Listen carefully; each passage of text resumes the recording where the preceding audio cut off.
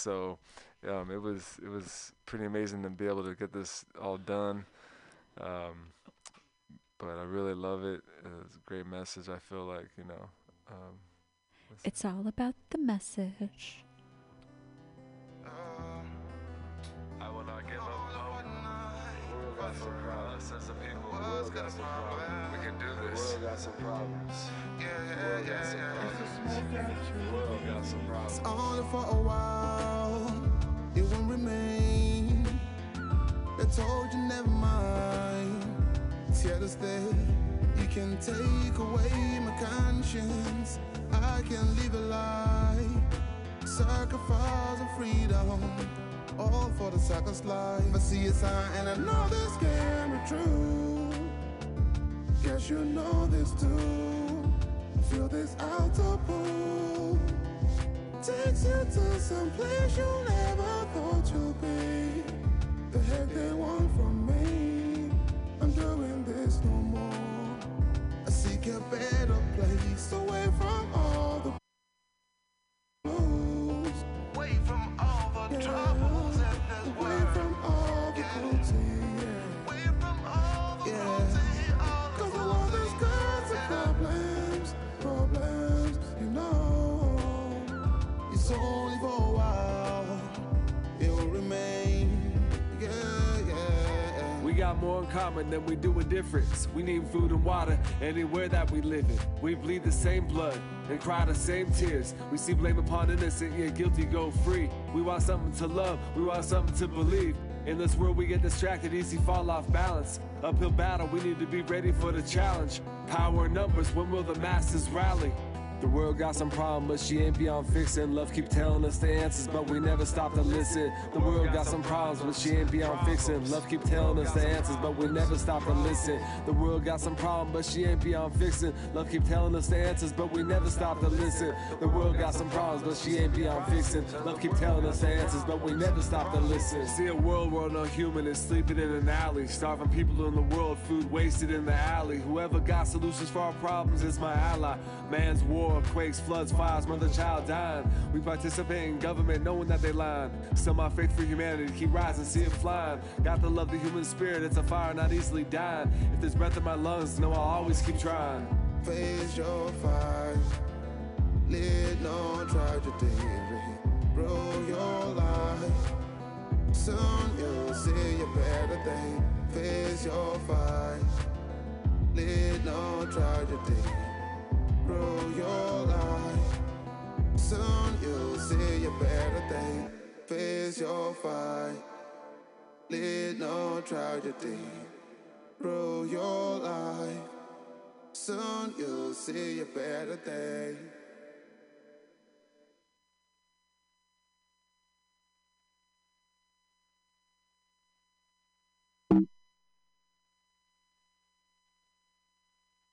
Corrector set. Now, what is it? Yeah, that's the right answer, Carl. That's the right answer. Now, she's not a Oh, good this scene was controversial because it shaves all the women in the theater smoking cigarettes. That's valuable business. So what that scene was supposed to say is the sun has met the mud, right? And the sun believes in the mud that it can come out into the sun. And the mud does not believe that. But he just lets the mud believe what it wants.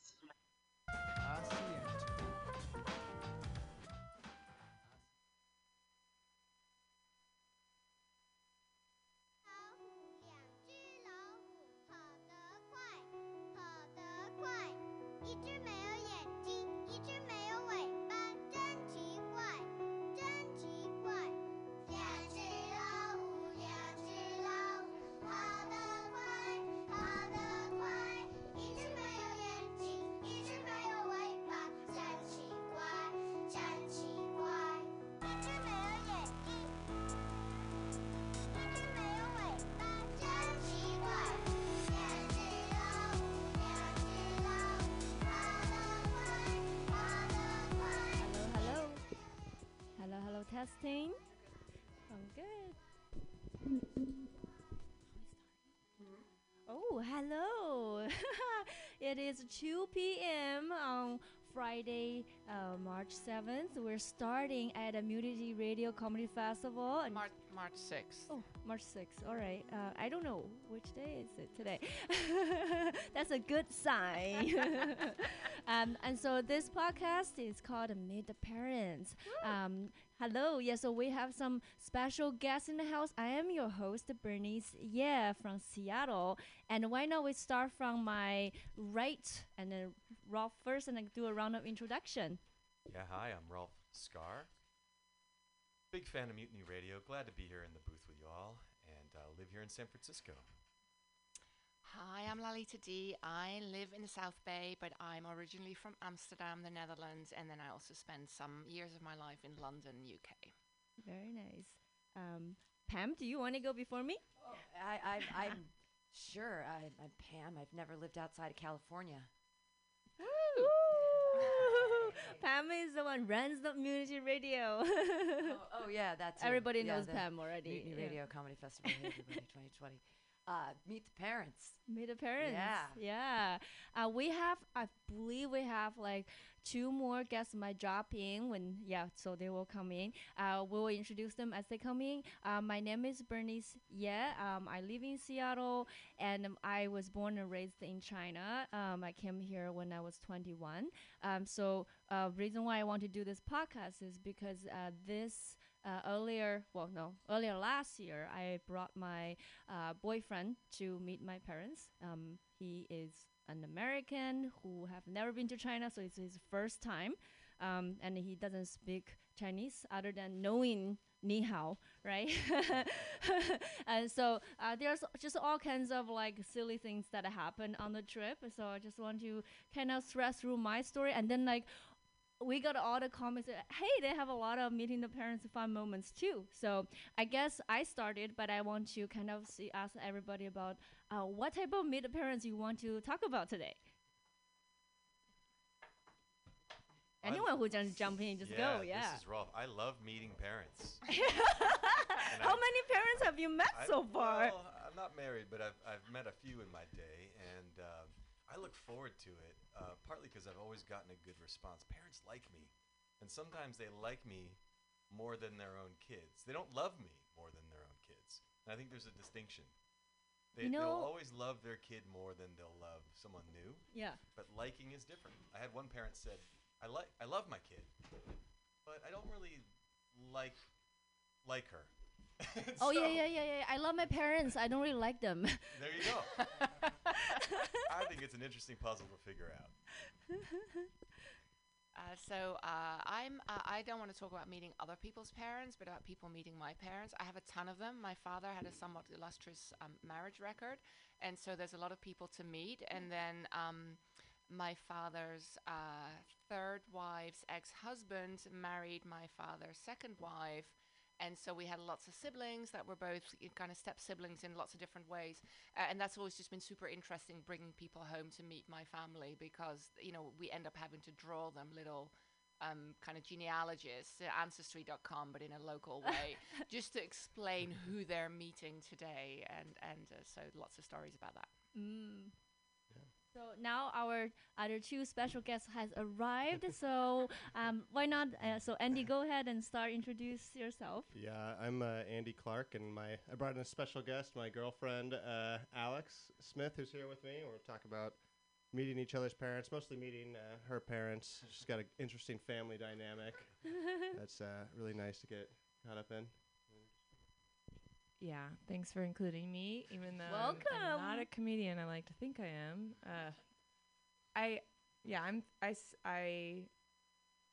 I feel like all parents like me, and I might be a little, I might have a big head about that as well, but I know how likable I am, and I know that my family is loud and interrupts each other, and once I dated someone for about 5 years that never said much to my family because he wasn't going to interrupt them. So that didn't work out.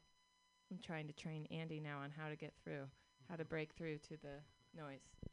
Yeah, it's nice because I feel like I meet Alex's parents for the first time every time I go over there because they've never once asked me a single question. What?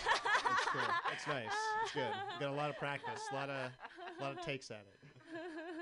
That's awesome. That's awesome. Pam, do you want? Yeah. Well, all parents hate me because I'm a Marxist and I don't believe in the family anyway. So they're like, dude, well, who is this crazy woman? Why are they?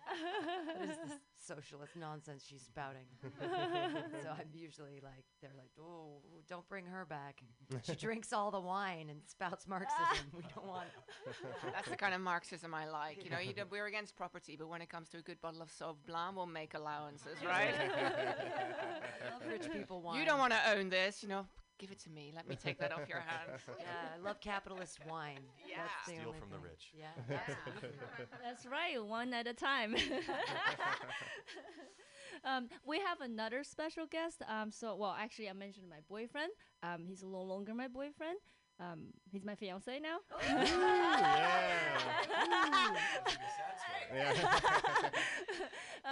So he's going to call in, I don't know, about 2:20-ish. So I guess we're going to talk about all this. He doesn't know what we're talking about, so maybe you can ask questions and see his perspective. So maybe we'll talk about How long have you been with him?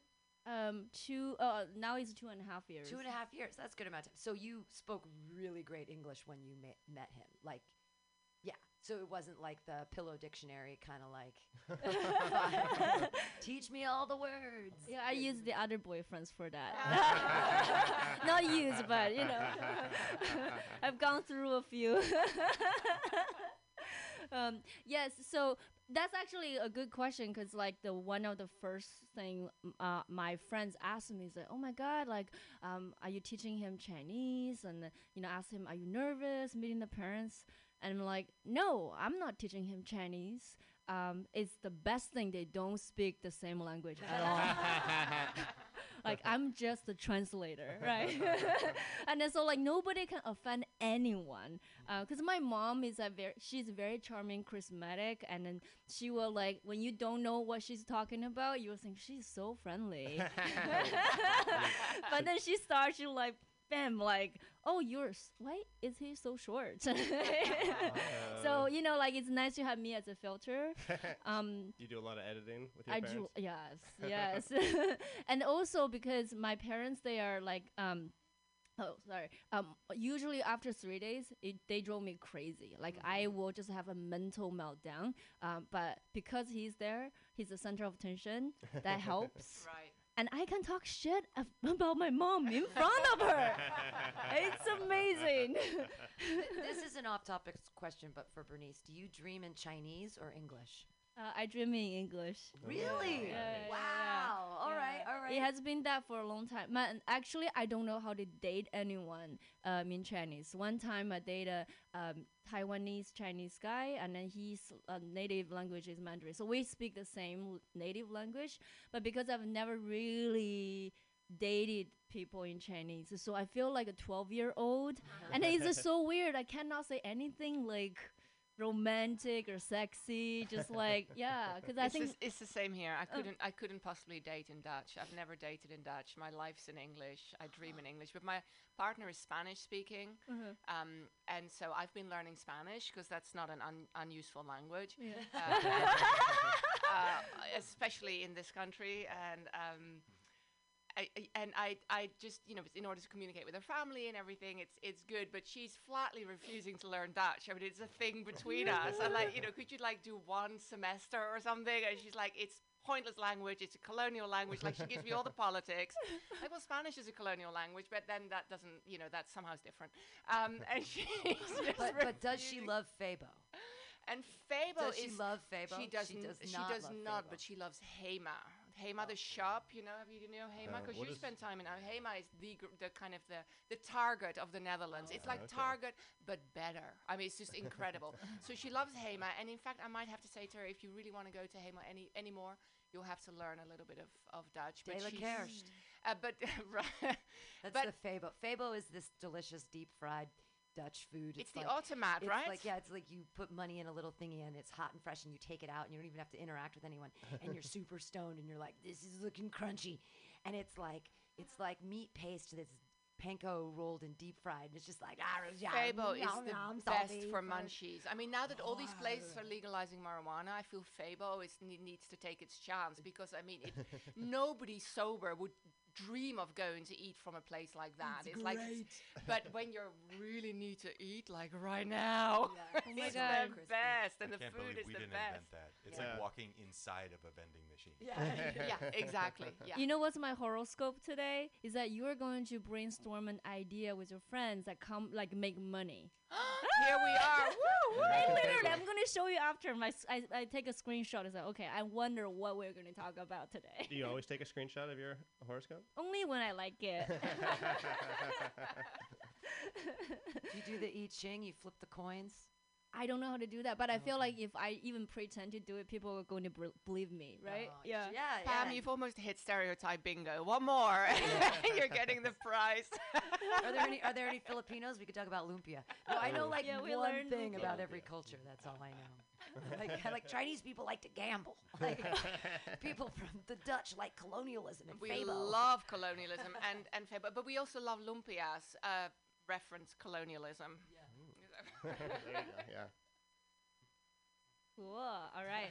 Well, I guess so. What I'm thinking is I'm going to just jump in, share a little bit of the trip things, and then you guys. I want to hear your story too. So feel free to just grab the mic and say, "Hey, I have something." So the funny part is because my fiance's name is Rich. It's pretty easy for any Americans, but it's a sound that most Chinese people just don't know how to pronounce, right? And my grandparents, like they're 80 years old, there's no way. They say, come up with a Chinese name. So we have to come up with a Chinese name for him. And then so we have this brainstorm session. I said, well, what do you want? So he said, I want soft and hard, like gentle dagger. So like a gentle dagger. Gentle. So I want you to start calling me from now on, Alex. So and of course, I'm going to take the opportunity that no, you take my last name. Yeah, right. Yeah. So he took my last name. So his Chinese name is Rou Dao. That's the soft, like gentle dagger. I told my parents, my family, they said, that's horrible. Nobody likes it. So they would say, okay, another round. What else means a lot to you? So, like surfing like the ocean, so maybe ocean wave. So then he's like, your boyfriend just sounds, or your fiance sounds like such a hippie. Gentle dagger, ocean wave. Well, when he calls in, you should tell him that. Okay. Yeah, we're gonna make up some names. Romeo joins. Like we can make some names. Fish right? concert, yeah. Smells weird. Okay. Patchouli musk.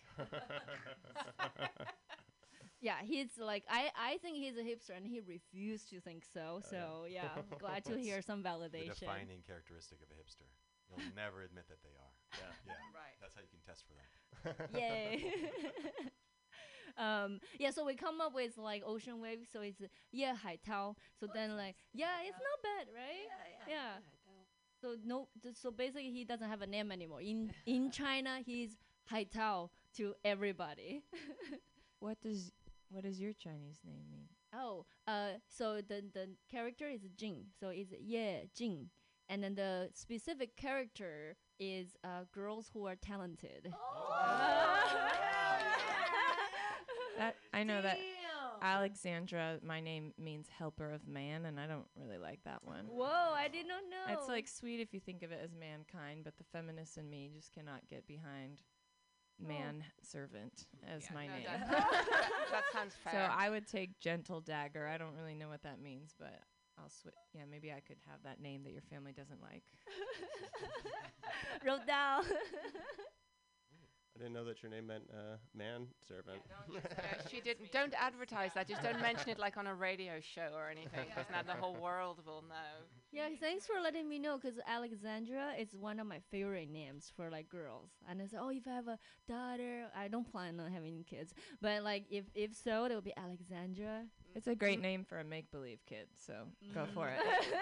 I do feel most of the kids in the world are born to people who did not plan to have that particular kid. So it's probably good to have a couple of names lined up, just in case, you know? Well, but the funny thing is like the reason why my parents picked that name is I was born, they look at me, it's like, oh, she's not gonna be beautiful. So How can they tell that from a baby? because the thing is, I don't know. Okay, this is another thing really ridiculous for Chinese parents, right? They always wish the baby had big eyes, which is funny. Like, so the Chinese were like obsessed with the double lid eyes, so they do like cosmetic surgery to have that. And then for me, I was born, I was crying for like 2 days in a row. I have not opened my eyes. So, but I mean, they were telling me as like a joke. So it's not like they're so mean-spirited, but they were like, yeah, she's not a cute baby, but like, hopefully she's smart and talented. All babies are ugly. When people say they have a cute baby, no, they're not. They're not. Their heads are pointy, their eyes are closed, they're all red and blotchy. Meet the babies. Pissing themselves. Yeah. That's a whole nother podcast. Yeah. The Meet the Babies. Meet the babies. Oh, you nice mammal. Like, you helpless thing. Yikes. Yeah. I do feel like all babies look alike. It's so hard for me to like tell babies apart. I don't understand how nurses do it. I don't get that, like when you're in the workplace or another kind of gathering, whatever that is, and somebody's had a baby and like, oh, did they send a picture? And I'm always like, just Google new baby. That's what it looks like. Slimy and gross. Terrible stuff. So now I have a question for everyone. Okay, so tell me the first moment when you meet a parent, or you know, when you bring your partner, they meet a parent. What was the first moment you remembered, or like what happened? Why are you laughing? Just the first 3 or 4 times. Alex's parents are divorced, so the first 3 or 4 times I met her mom and her stepdad, I just remember that at the end of every dinner or family gathering, her mom would give me a book on how to make more money. Just different. No, that's like 2 years into our relationship that she felt comfortable, but yeah, definitely a weird move for her to make. I just remember your dad looking at, just not saying anything the whole time, which is really typical of his character. It's still what he does. So, and then I just got asked a lot of questions and nobody else talked the whole time, which is fine because I like the attention. So it's fine. Yeah, they're complete 180s because Alex's family will just like talk at you, and then my family will just sit quietly. They're like from the Midwest, from Missouri. Some of them, they just stare at you and just ask you probably 200 questions, just catalog it in their mind. So it's very different experiences. Like writing a Tinder profile, but they're in the room. Yeah. Not to mention, they just really liked my sister's boyfriend, like who's no longer in the picture, but still hangs out with my parents. So that's what we're working against. Or 4. I liked having Angel there because it really took the pressure off me to talk to them. It's like, all right, Angel, you go out there, talk about flying with them. He still flies with her stepdad, so yeah, it's weird. So why? Oh, yeah. Why your sisters? Like, what's so special about him? He's a people pleaser. I don't know. He like helps a lot.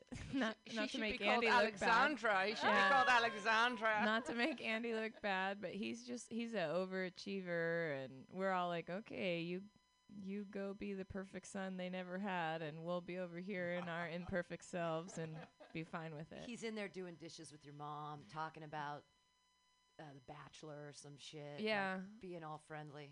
Yeah.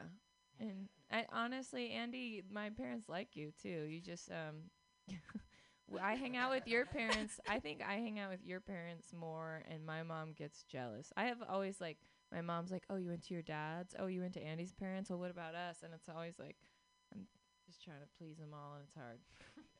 Yeah, definitely a jealousy dynamic going on with Alex's family. So that's really pleasant to get involved with, you know. I think they're fine, right? They're overall fine. Like, it could be so much worse. The book thing was weird. Yeah, they're cool. They're nice. They're nice people. My family just love to drag out the embarrassing stories about me, of which there are many. Now you're going to ask me to tell you one. I can't remember right now off the top of my head. When somebody else is talking, I might think of one or maybe not.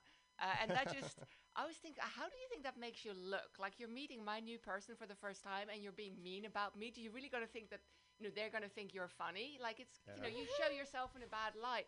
That's not at all how it works. They think they're funny, and that I was super embarrassing. Like, wow, you were embarrassing as a kid. I can totally see that. You're still embarrassing now. It's nice to be with other people who also know how embarrassing you are. See, that's why I can do editing. It's great. Yeah, no, it's much better. And it's yeah, I mean, of course we can talk Dutch, and then, the partner wouldn't understand, but yeah, that would be very rude. But Spanish is, my partner and I can speak Spanish, but my sister did a study abroad in Madrid, so she's fluent in Spanish. She went to study Spanish.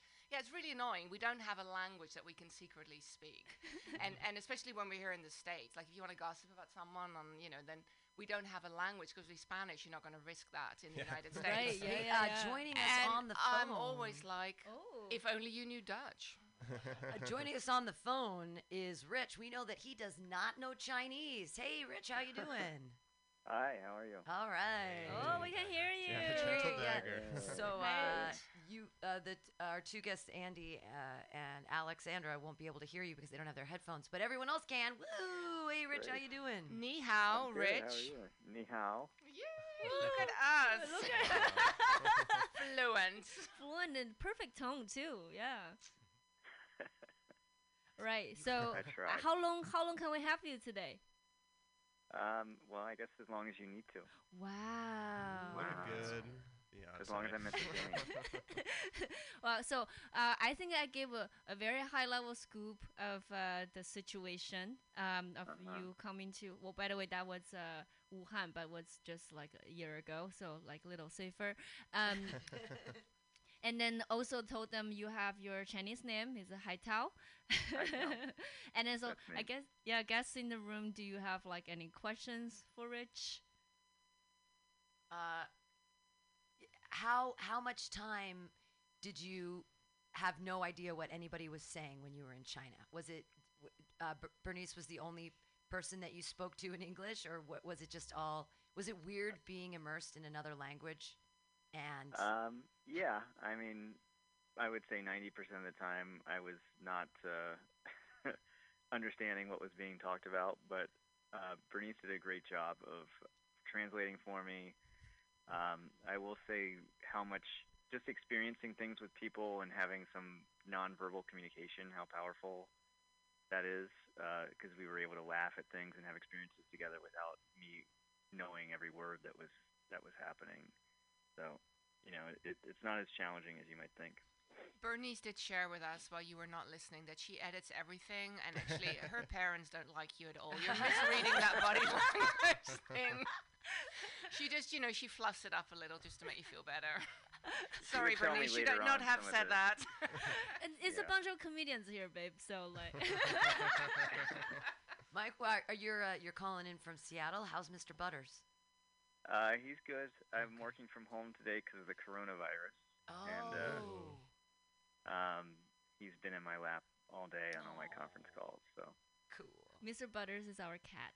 Thank you so much for clarifying that. I've had the opportunity to spend time with this fantastic feline. I love all cats, but he's a great cat. He's a nice buddy. Did he touch your face? Oh, yeah. He was hanging out all the time, jumping up and, like, getting all ins. Yeah, he was asking for attention. I was all about it. Yeah, I love cats. Guess what? Cats, no coronavirus. Yeah.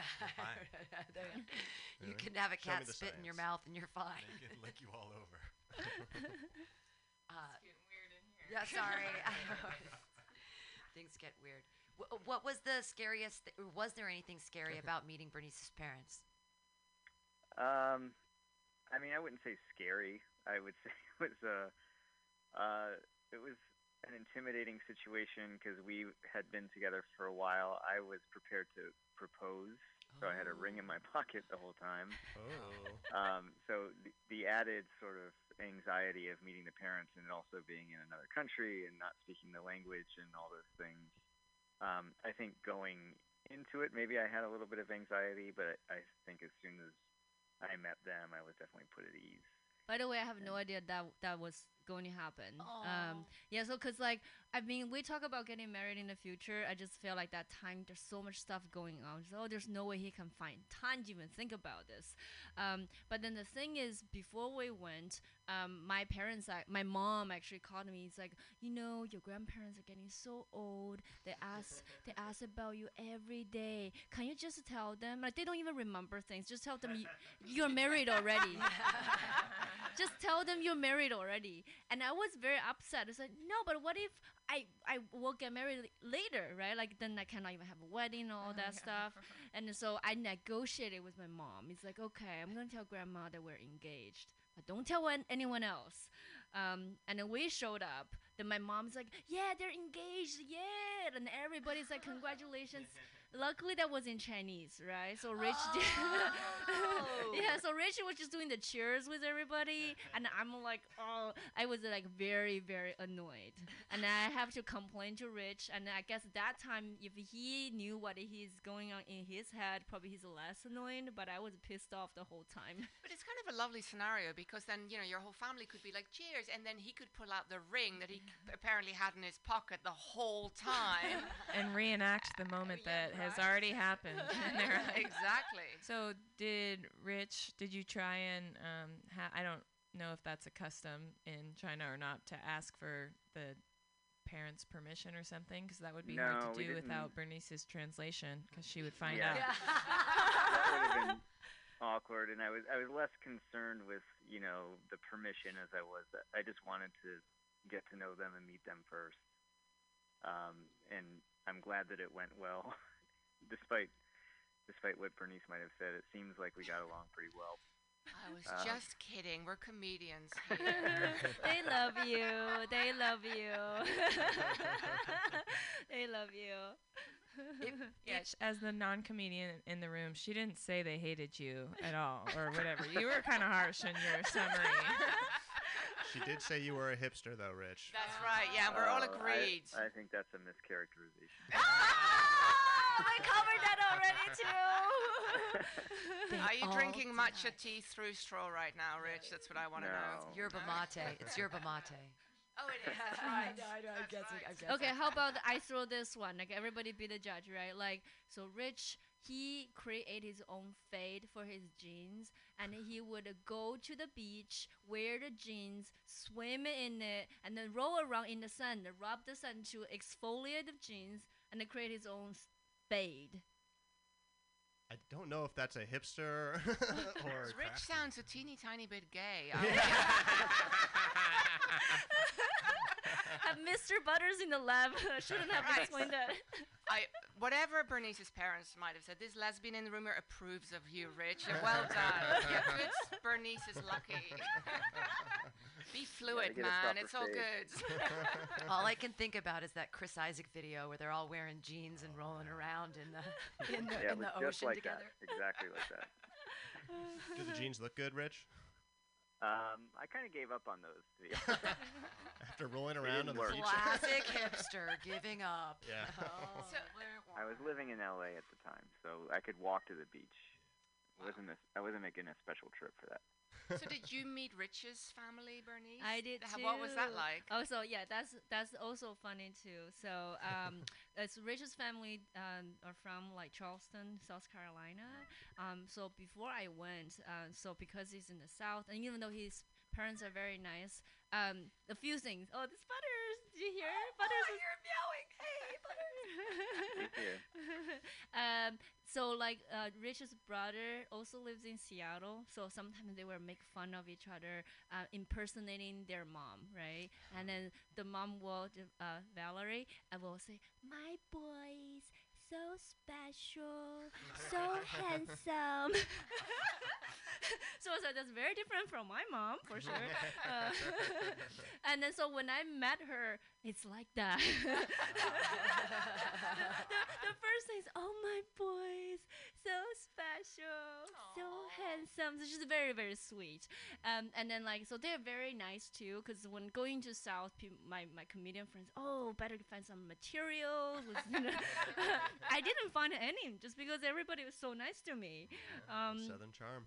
Southern charm. I was trying to working on my Southern accent. It didn't work that well. I just know like a bless your heart. I don't know. I cannot. Bless your heart. Bless your Bless heart. your Always a heart. compliment. Sometimes that's what they say when they're like, about Susan. Bless her heart. Bless Something bless that's her coming heart. next is not a compliment. Yeah. And then the first thing I arrived at Rich's mom's house, she's cooking, like start preparing for Christmas. And then so there's just this assembled of like really fancy set of like Japanese knife, right? And then so there's like, of course, like white people gadgets, like kitchen gadgets. And then so then she asked me, do you have a lot of like, Japanese Chinese knives? And it's like, well, I'm a one knife girl. Just like I only use one knife for everything. Sure. But she misheard as one night girl. So that's like the first conversation I had with her. Bless your heart. Hey, Rich's mom, I'm a whore. Good intro. What do you think? Sorry. Andy, is that what your parents thought about me when they met me the first time? Yeah, they definitely called you a whore. No, I'm sure my parents like anybody I bring back. They're not very discerning. Oh, wow. No, but Alex is so likable. Like yesterday I met her and I immediately liked her and I wanted her to be on the podcast. Yeah, no, Alex is really likable and she makes friends everywhere we go, or at least attempts to make friends everywhere we go. We just came from a sandwich shop where we had an awkward drawn out where Alex was trying to say goodbye to the people who were making our sandwiches and they weren't acknowledging it, and she just kind of stood in the doorway with a hand raised. So that's kind of she's very likable. Thank you. Manners. I don't know if that's a custom here in San Francisco.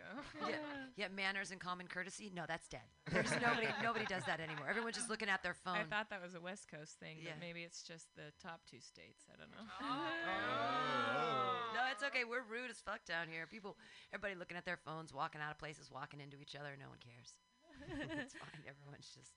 Oh, Rich, I want to bring up this special experience you had.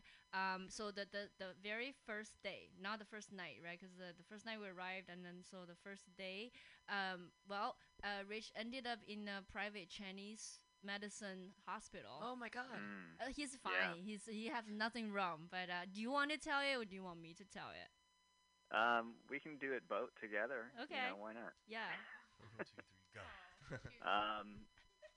Yeah, and I don't know exactly why we ended up going to Chinese medicine doctor, except that we thought it would be something fun to do. Because we had gone to see a Chinese medicine doctor here in Seattle once, who was kind of in the back of a dollar store, basically. In Vietnamese grocery market. Yeah, grocery market. And I was just curious. I want to see what he would say based on. He doesn't do a lot besides kind of check your pulse and put his hand on your arm, and then diagnoses you. And after you tell him some things that are going on with you, so that's always how it works, though. Yeah. That is legit. Especially when you go to the hospital for no reason. I don't know what else to expect him to do. What are you looking for exactly? Just thought it'd be fun.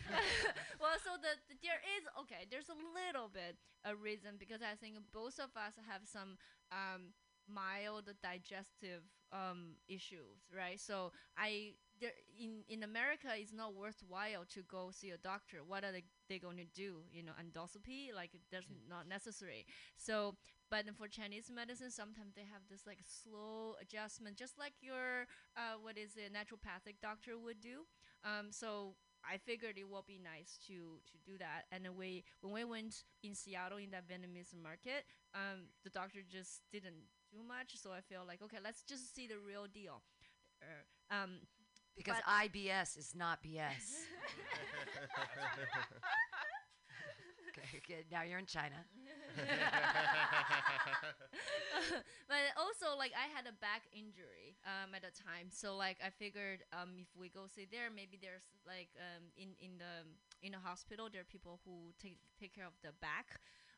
But then on the day, the specialist for your back is out, and then so it's by appointment only for the internal medicine. So my mom actually made appointment. Like I mentioned to my mom beforehand, and my mom just on the day of, oh, the specialist only works on Tuesday. You have to go today.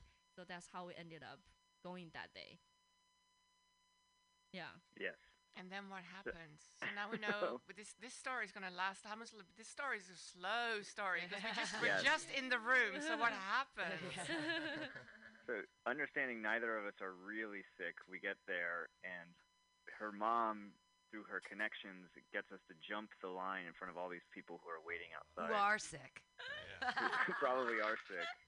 And they're not really happy because we're clearly not all that serious. And in China, at least with the natural medicine doctor, there's a lot of people actually in the room when he's examining you. Right. Yeah. So I sit down ahead of all these people who are like sick and like, who is this guy and what's wrong with him? Bernice proceeds to tell him all about how I have diarrhea all the time. So all the old lady were laughing, but also angry. Like they're just, oh, look at this American guy have diarrhea all the time. But then also like to paint a picture, and what happened is, shit, I forgot what I was going to say. I had a thought. All right, go ahead. So he diagnoses me, which amounts to a lot of different herbs and roots and things that they then dehydrate into a tea that you have to drink twice a day, and it's the most bitter, horrible tasting thing you can possibly imagine. And we, for the entire trip, and even after we came back, we were drinking that every morning and evening before bed. And I'm not exactly sure if it was. I did not get sick while I was over there, which is amazing. But like how's your potentially diarrhea? was extremely effective. No diarrhea in China. That's amazing. No. It worked. And no coronavirus. Wow. No, I'm just like, I can't believe it worked. It made no diarrhea in China, and you could be eating, but you could be eating anything while you're there. I mean, things are spicy And I get sick almost every place that I go. Not necessarily diarrhea, but when I travel, I almost always get sick in one way or another. And China, I was flawless. Where are these magic drugs, and why aren't you? Can you bring them back? Are they banned in the U.S.? What were these magic drugs? I think you can. Like I actually, when we left, and then the doctor said, okay, just remember the prescription, and then if you want more, your mom can just like order more. So yeah. Anyone have a diarrhea problem? Yeah, I'm gonna save your number in my phone as Bernice, the girl with the diarrhea tea connection. Another money-making idea. Here we go. Yeah, another one. It goes hand in hand with the first one too, because I'm assuming you'll need the diarrhea medication. After you eat the Fabo. Oh my God! Yeah. No, excuse me. I just have to represent the Dutch government here. Fabo does not make you sick. Yeah. No, if it does anything, it would stop you up. Yeah, It's like meat paste. It's like bechamel with meat in it and deep fried. The good news is the one I got, because I have the constipation problem. So you guys are a perfect couple. I love that. It comes together. Yin and yang. So my medicine, the one I got, is for the constipation problem. Yeah. And the funny thing is, like, we have to be the box all look the same, and we have to definitely separate them, because if we took the wrong thing, it would be terrible. So you were going all the time in China. Rich wasn't going at all, and you were just going nonstop. I'm very happy. Yeah. And now I actually remembered, because when my mom was able to jump the line, like obviously everybody else was very angry. So my mom said, "Oh, this is my son-in-law from America. He's like famous. He's like a little movie star there." And I was gonna ask what things about Rich maybe worked well with your family. Were they impressed by? I mean, I think we already hurt his feelings, so don't say what things didn't work. But like, maybe he can use chopsticks well. I feel like you mentioned that. Or that. Oh my God, everybody was so impressed. Like my entire family, every single person they met, they was, "Oh, do you want a fork? Do you want a fork?" And then the moment he pulled out the chopstick, he used it better than anyone in my family. Right, Rich? Do you remember like how they reacted? I'm better than most Chinese people that I've met. at using. How are you better at chopsticks? I mean, Let's if you get take the it out of stuff, context. if you get the stuff in your mouth, aren't you good at it? Paint this picture for me. Why is Rich better? That's the thing that I'm not sure about. So that's kind of I think my it's elegance, generally. Elegance. Oh, back to my earlier statement. Very elegant chopstick user. Okay, Rich. Hipster. Maybe that should be his Chinese name. Is Elegant chopstick. Elegant chopstick. That's where the gentle dagger comment came Yeah. Coming together. Gentle dagger, elegant chopstick, very similar. Yeah, I told them about the gentle dagger. Rodale. What is elegant chopstick in Chinese, in Mandarin? Wow. Yeah, quite. Actually, that's not bad. But it sounds like a girl's name. Oh, it sounds like a girl's name. Yeah, well, I mean, it's you sound a little gay. That could be like. I don't know how we went this direction. Oh yeah, so chopsticks. And then the reason why we all suck, right, is like your point. Like, as long as we can pick things up, like, who cares? And who cares? And then like we're in a rush too, because like when you're a kid and your mom's like, eat now, finish. Like there's no time for us to really learn, and our our hands are really small too, so it's very uncomfortable to pick those big chopsticks. So we just all each figure out a way trying to hold it like a pencil. But I don't hold it the proper way. So there is the proper elegant way. That so when I hold it, I will create like two big bruises, like big dent in my it really hurts. So that's why actually I don't use chopsticks whenever I get a chance. That's why you're so thin. It hurts to eat. I can't do it anymore. I was way skinnier back then in China because like literally like it takes a lot of work to eat. You have to burn more calories eating than there are. Wait, so how did you get so good at chopsticks, Rich? Just following the instructions on the wrapper. I just have great manual dexterity. There's another good Chinese name. Yeah, and we don't have those chopstick wrappers, right? Oh, really? Yeah, obviously. Like, Right. we don't like. So I only learned. Oh, there's ways you can learn only in America. Of course, as a European, I feel that most Americans haven't quite mastered the knife and fork. So, I feel they should come with wrappers here. Like, just hold them in different hands, people. You can do it. Oh, different hands. Okay.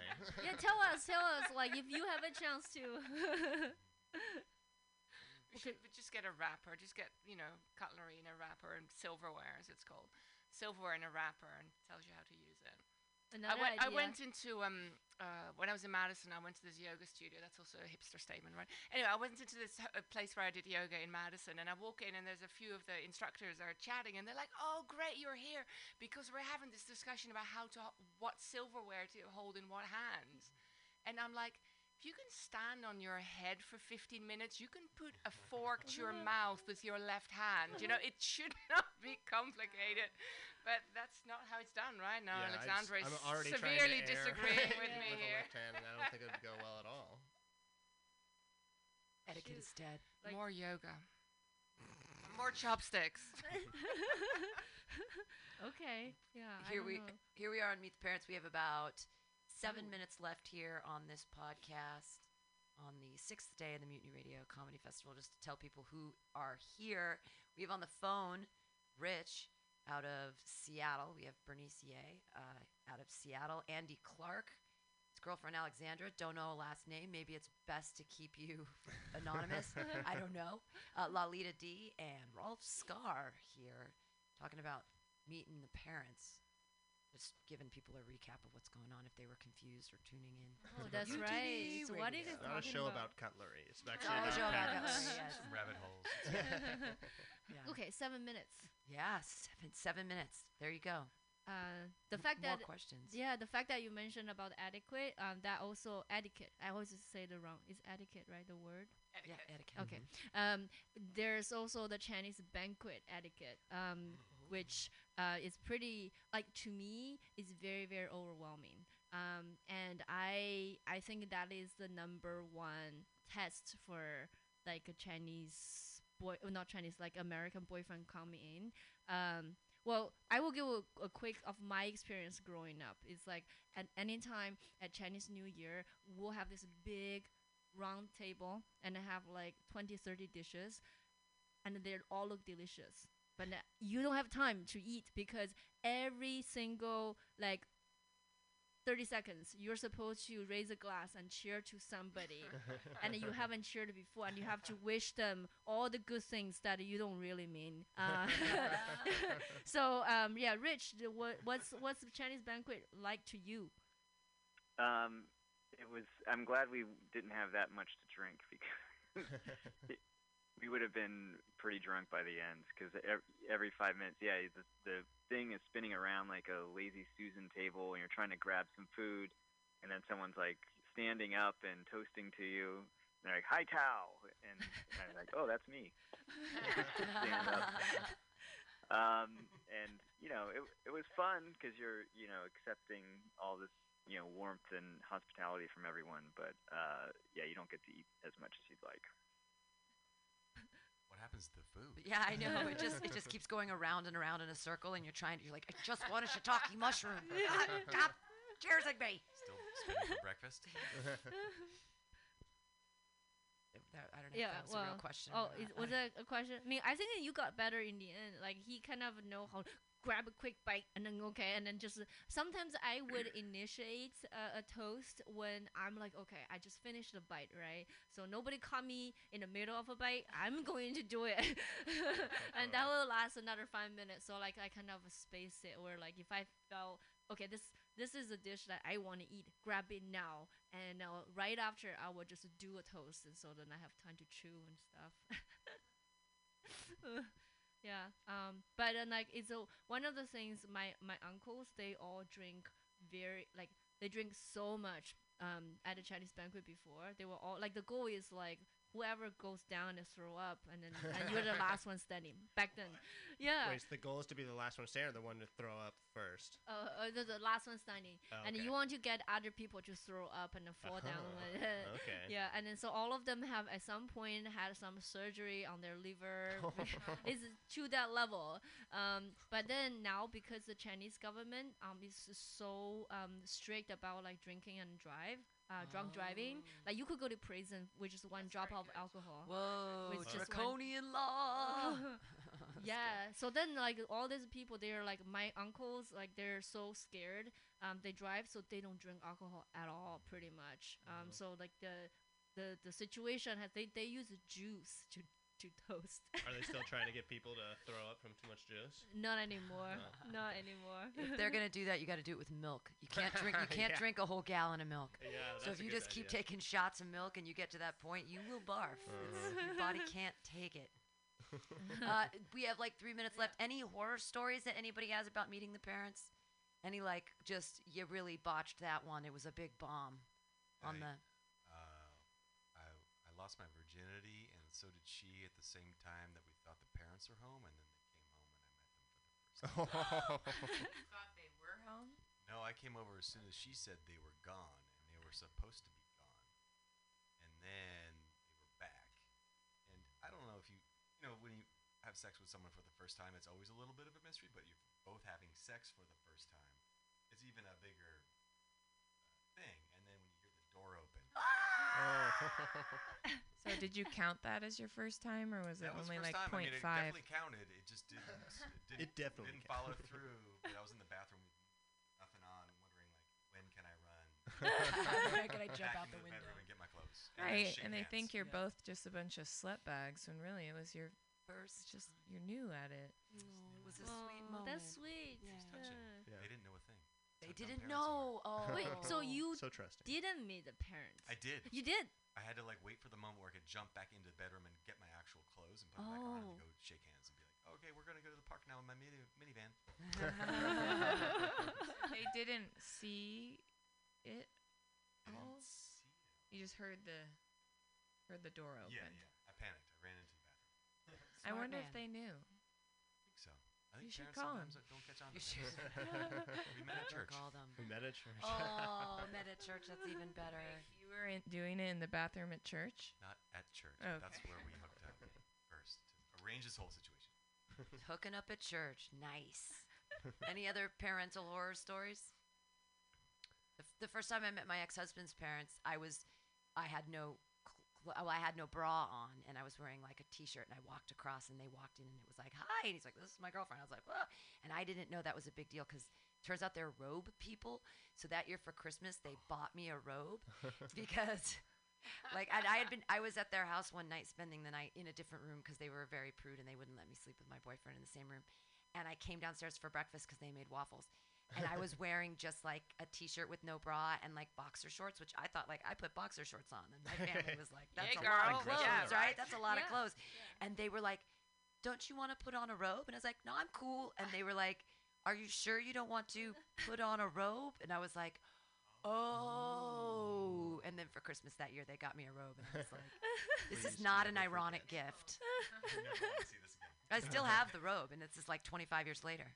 So crazy stuff. Anyways, I was a meet the parents thing. Good times. Last minute sign offs, everybody. Say bye to Rich. All right, we'll say bye. Bye, Rich. Bye, y'all. Congratulations. I hope you have a wonderful wedding, and I'm super excited for you and your future, and Christmas kiss butters on the face. Don't give up on the jeans, Rich. All right. All right, that was Rich. Bye, Bye, Rich. Bye. Oh, thank you so much. This is so fun. Okay. All right. Oh, yeah. Hi. So we can do a quick sign out too. Yeah. Okay. Bye from Lalita D. I'm performing tonight at Mutiny Radio at 7 tonight and 6 o'clock tomorrow. Yes. Oscar saying goodbye to all his parents out there. Andy Clark saying goodbye with Alex. Bernicia saying goodbye. I want to meet your parents.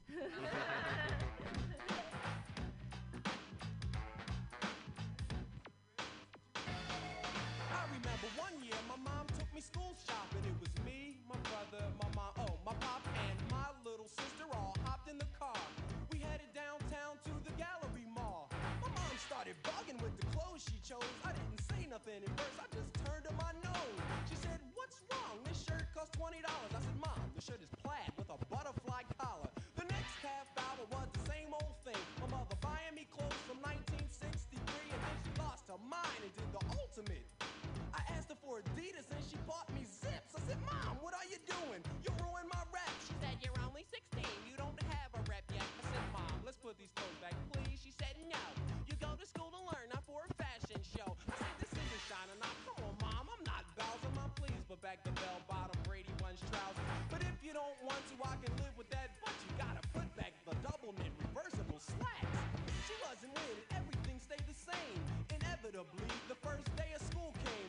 I thought I could get over. I tried to play sick, but my mom said, no way, forget it. There was nothing I could do. I tried to relax. I got dressed up in those ancient artifacts. And when I walked into school, it was just as I thought. The kids were cracking up, laughing at the clothes Mom bought. And those who weren't laughing still had a ball, because they were pointing and whispering as I walked down the hall. I got home and told my mom how my day went. She said, "If they were laughing, you don't need them, because they're not good friends." For the next 6 hours, I tried to explain to my mom that I was going to have to go through this about 200 more times. So to you other kids all across the land, there's no need to argue. Might as well blow you away. Don't you try classification. What do you know? These things just took over me. Just took over my whole body. It's your boy CFO here to let you know that the 5th annual Mutiny Radio Comedy Festival is March 1st through 7th, 2020, with special podcasts and comedy shows 10 a.m. to 10 p.m. all week.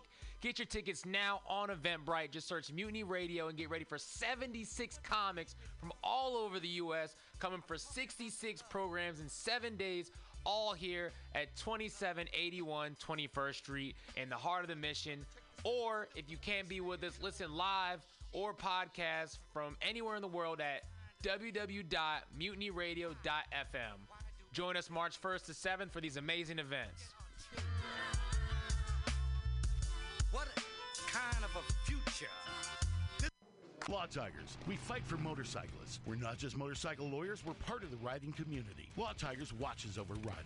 If you're injured in a motorcycle accident, we'll help you get your motorcycle repaired or replaced and assist you with your damaged gear too. We're by your side every step of the way. With the Law Tigers, you never ride alone. If you're injured in a motorcycle accident, call 1-800-LAW-TIGERS or visit us on the web at lawtigers.com. The Law Tigers, California's motorcycle lawyer. Richard Harris, Harris Law Firm, LLP, 180 Carmine Circle, Suite 300, Sacramento, California, 95834.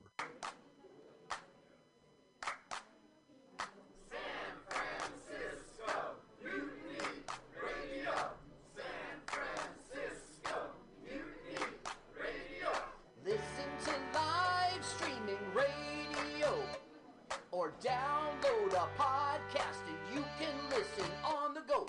Listen to live streaming radio. Or download a podcast and you can listen on the go. San Francisco Mutiny Radio. San Francisco Mutiny Radio. MutinyRadio.fm. Why not make a donation?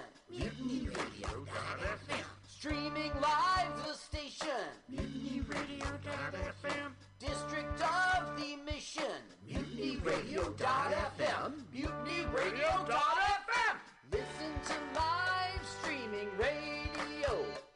Or download a podcast and you can listen on the go. San Francisco Mutiny Radio. San Francisco Mutiny Radio. Look, why not go to MutinyRadio.fm?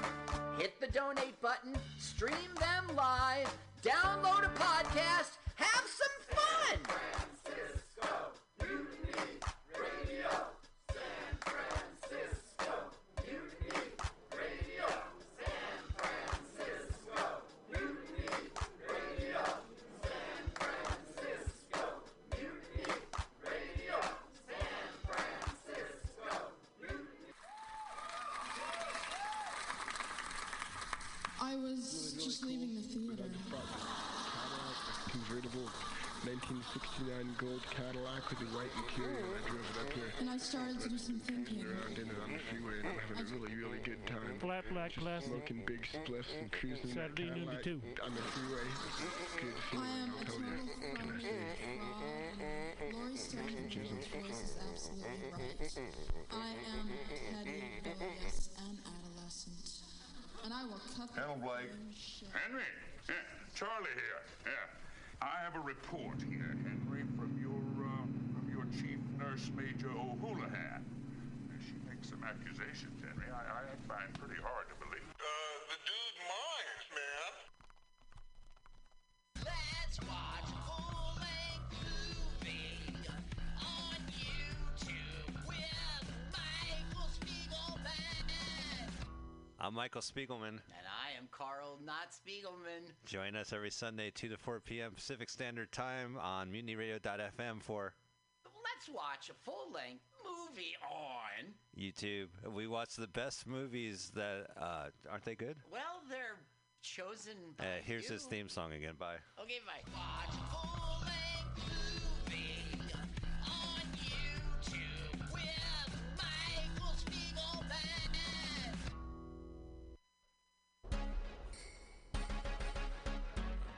What's happening? This is your boy Rob Edwards. I'm here to tell you about the 5th Annual Mutiny Radio Comedy Festival. It's March 1st through the 7th, 2020, with special podcasts and comedy shows 10 a.m. to 10 p.m. all week long. Get your tickets on Eventbrite.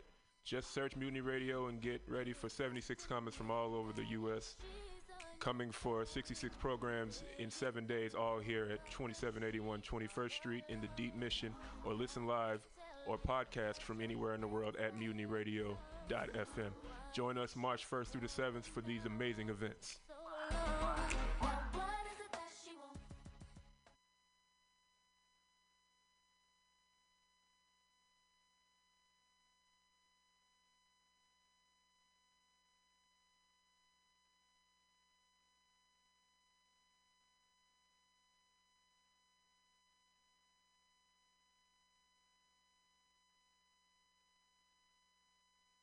Hey, you're listening to the Mutiny Radio Comedy Festival 2020. Shake, shake, shake the frame of this house.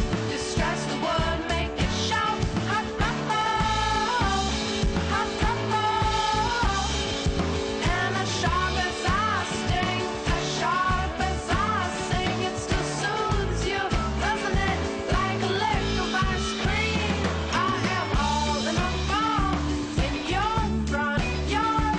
I have this bag of hammers, and I won't ask to come in, 'cause I have sold everything. Still I have got some manners. Shake, shake, shake the frame of this house. Distress the wood, make it shout. Hop, hop, hop, hop, hop, hop. And as sharp as I sting, as sharp as I sing, it still soothes you, doesn't it? Like a lick of ice cream.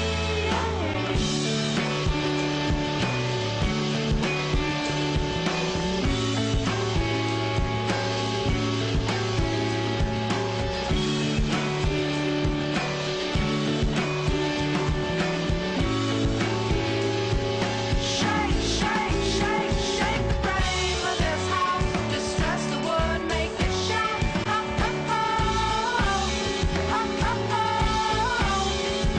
And as sharp as I sting, as sharp as I sing, it still soothes you, doesn't it? Like a lick of ice cream. Shake the frame of this house. Distress the wood, make it shout. Hop, hop, hop, hop, hop, hop.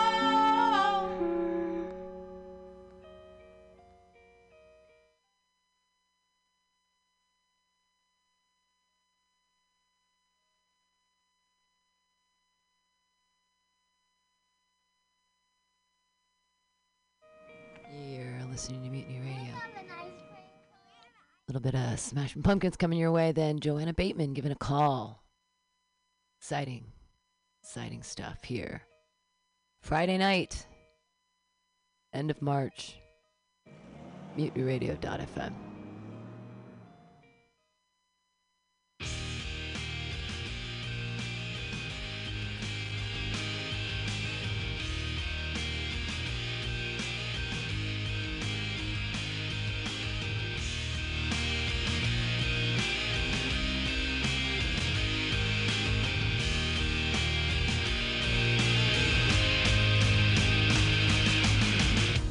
Today is the greatest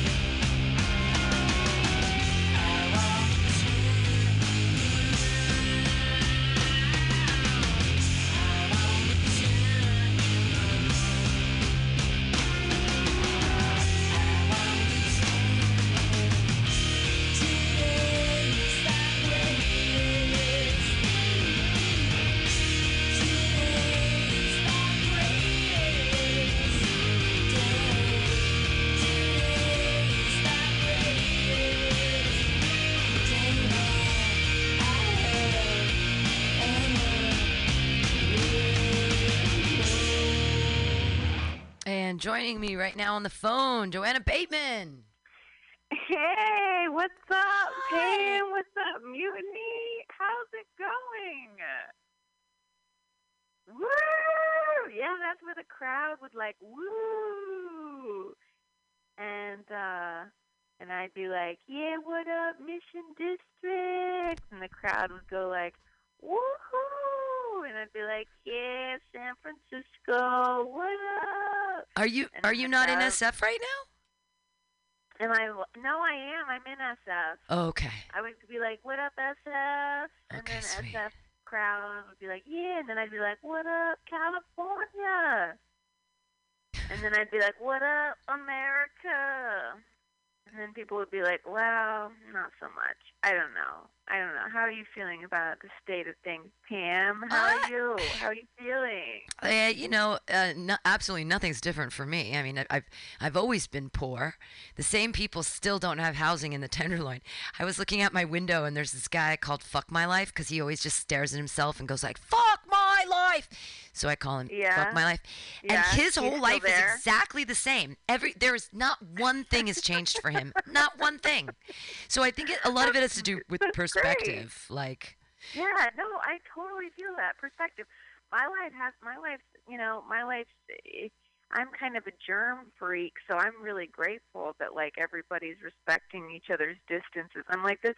Can you imagine if this had happened? Like, if this had been the response to the Me Too movement, like, if after Harvey Weinstein got, like, totally tanked and, Louis C.K. and all those guys and freaking everybody. Can you imagine if the next day you went out to go to the grocery and everybody was like giving you 6 feet distance, like, and nobody was like talking to you who you didn't know, and nobody was like, it would be like, oh my God, like, people get it, like, respect my space, like, I don't want anybody to talk to me right now. So, but then you see like grown men in the grocery store with like a list and like a pencil, and they're like hyperventilating like they've never done it before in their lives, and they're like staring at the list and scratching, potato off on the list, and they're just like barely breathing because they're so just like freaked out that their caretaker for their children isn't there anymore, and that the maid isn't there anymore, and they're like, honey, you gotta dust, like, this place is a mess. And she's like, I don't normally do that, we pay somebody to do that. And it's like, who's walking our dogs? I don't know, we pay somebody to do that too. It's like, who's teaching our kids? I don't know, we pay somebody to do that too.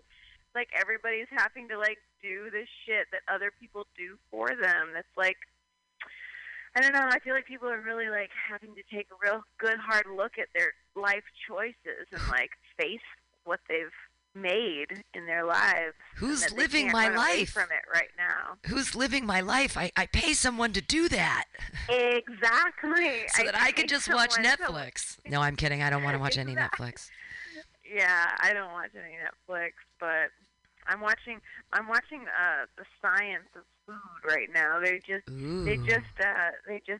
like put breast milk in a scientific like breakdown of its elements. Sweet. They broke it down into the fat and the 22% protein fat, and the baby. Carb. I know. I was like, I want Pam breast milk with the CB THCs. Yeah, CBDs, THCs. I mean, so many cannabinoids. So many usable cannabinoids. Yes. So how are you faring? Because obviously there's no yoga. I mean, you can yoga in your house. Are you like doing live stream yoga on Zoom, like where people are all? Yes, there are. I am not personally doing that, but I did watch my friend, because I'm not a yoga teacher. I'm just a checker inner at the studio. So my job got shut down real quick. I got told on Monday the 16th that we were shutting everything down, and so I filed for unemployment, and I, am cooking and taking care of my my man, because he can't go out to eat as much, and like, so for the first time in our 4 years, I'm like cooking on the regular and like enjoying, like, he's eating at home because he was like kind of like addicted to eating out and stuff. So that's been an interesting thing, like figuring out, it's like, it's been interesting. I've enjoyed it, actually. It's been kind of rewarding. It's like, look at my frontierswoman skills coming into play. Like, hell look yeah. at these genes, these farmer genes, these women. I know how to feed a man. I can keep you full. I feel, yeah. I'm hoping it's worse than we think it is, because supposedly we're going to be off all of this on April 7th, and I'm like, no, double down, make it crazier. Let's make this apocalypse roll, man. Let's get to it. Let's get to the let's get to the fun part, like the dangerous part, like when I get to go get my new house. There's a house. Yeah. There's a house I'm gonna get. That's my house now. Exactly. Yes. Let's keep this thing rolling just a couple more months. Just a couple more months. Just let everybody get a little more desperate, and then my skills really come to fruition. Now, then my ability to murder pigeons and eat them is gonna, over an open fire, it's really gonna take into effect. My ability to like skin a trout, from my bird bath that I've like made from just digging a hole and like filling, like I wanna be a bear in the river that all of a sudden gets made because human beings, I don't know. Yeah. All I know is, Pam, that I am actually doing something on the Instagrams that I want to promote to anybody who's listening right now. I'm doing an Instagram live talk show on Monday through Thursday from 12:45 to 1:45 Pacific time.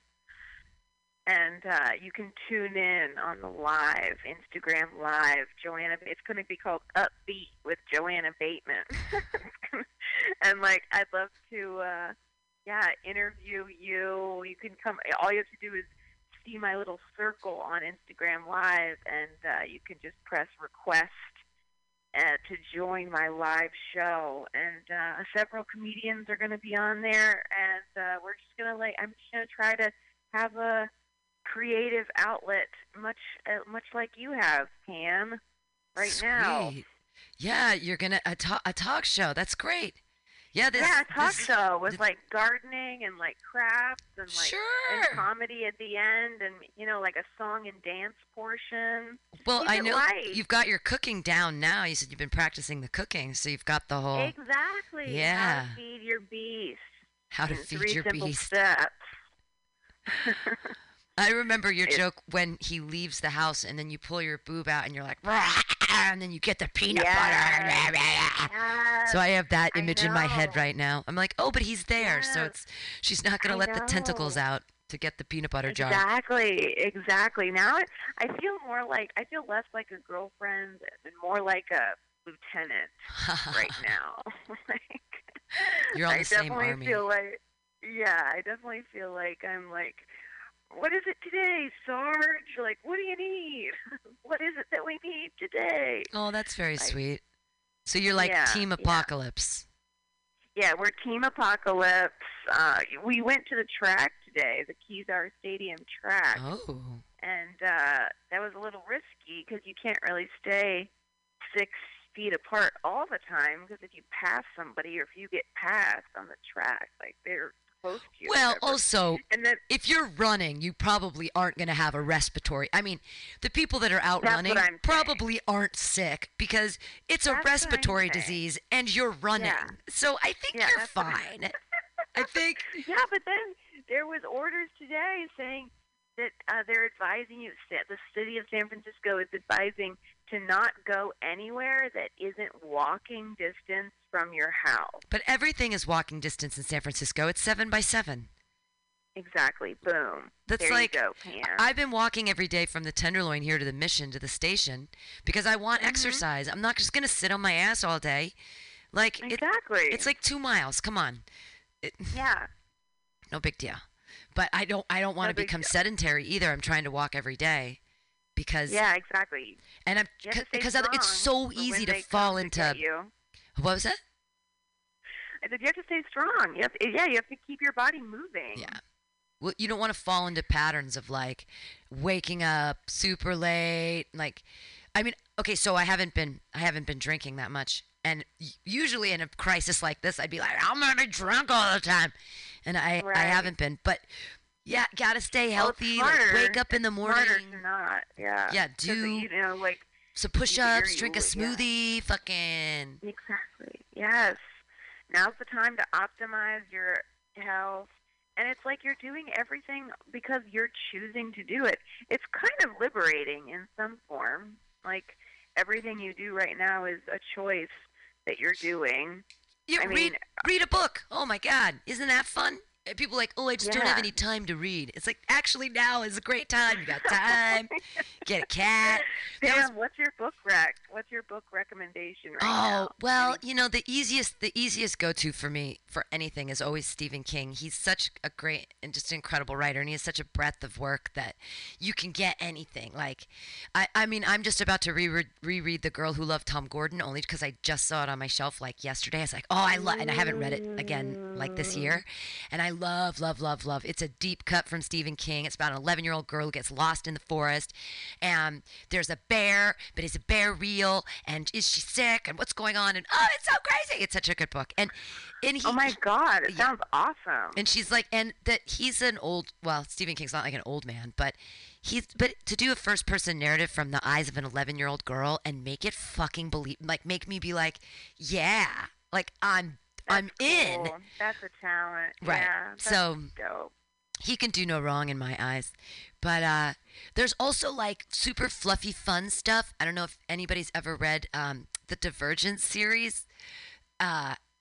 There's 4 of them, and it is fluffy and fun, and you could just zip through. It's like TV in your head, and it's great. The Divergent series. I know that they made a movie out of it or whatever, but fuck the movie. Don't watch the movie. Read the books. Read the book, Divergent series. Yeah. Let's do it. Yeah. It's in post-apocalyptic Chicago. And oh, great. Yeah, that's where Chicago is right now. Anyway. So, you've been creative. You got your show coming up.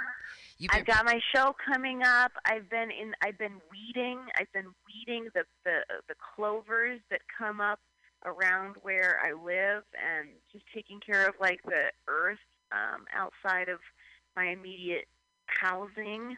And I filed for unemployment. I look forward to receiving my check. Like, you know, it's like Andrew Wang, his like dream is coming true right now. Right. Like, who knew it had to come to a pandemic to get, you know, everybody paid some money. So. Yeah, we'll see. I've got some grants in the. I've got some grants in the works because I don't have any. I can't get any unemployment. That doesn't work for me. You can't? Not from your bar? Well, I don't. I only work 1 day a week there, so it's just not even worth it to like fuck with it. You know what I mean? Like, it's like for them to give me $30 and then take half of it or whatever and it just doesn't. It doesn't make any sense, like at all. So I'm just not doing that. You're getting the grants. You're getting those artist grants. Yeah, I'm trying because the station there's just no income here and. Yeah. Absolutely. I am like, yeah. But if everything, you know what? Everything will work out. I'm honestly not afraid. And this apocalypse has been hella fun. I've never had more fun. I've been creative. I've been writing. Everything's been great. Like. Yeah, it's like the quarantine is like a residency of some kind. Right?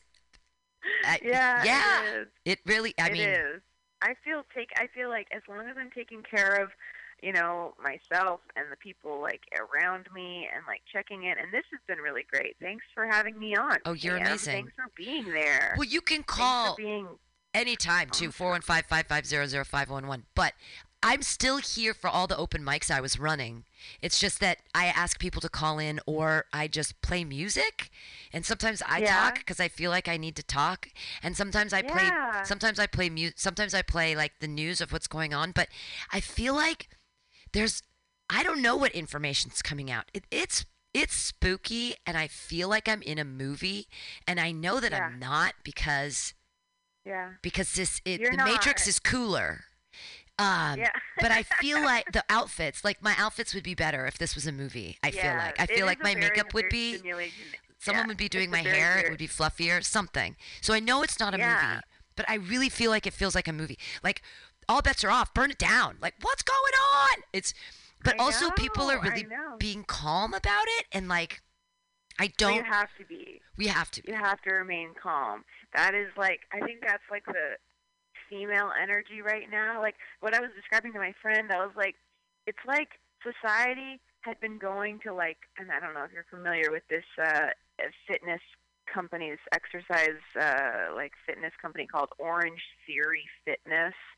It's just like everything in the store is orange. They play really, really loud music. It's high intensity circuit training, and you're like, your blood is like hooked up to some machine, and everybody in the whole workout room can see like your heart rate, and your the goal of the whole like hour and a half that you're in there is to keep your heart rate in the orange zone. Whoa. And it's like insane. It's insane workouts. It's ludicrous people who take these classes, but I know people who do, and it's as though society has been going to these Orange Theory fitness classes for like a 50-year period, and we've just been speeding up and speeding up and speeding up, and then this just caused everybody to like stop going to their Orange Theory fitness classes, and like a mandatory restorative yin yoga class was like placed upon you, and it's like everybody's like forced to like have a sandbag over their like genitals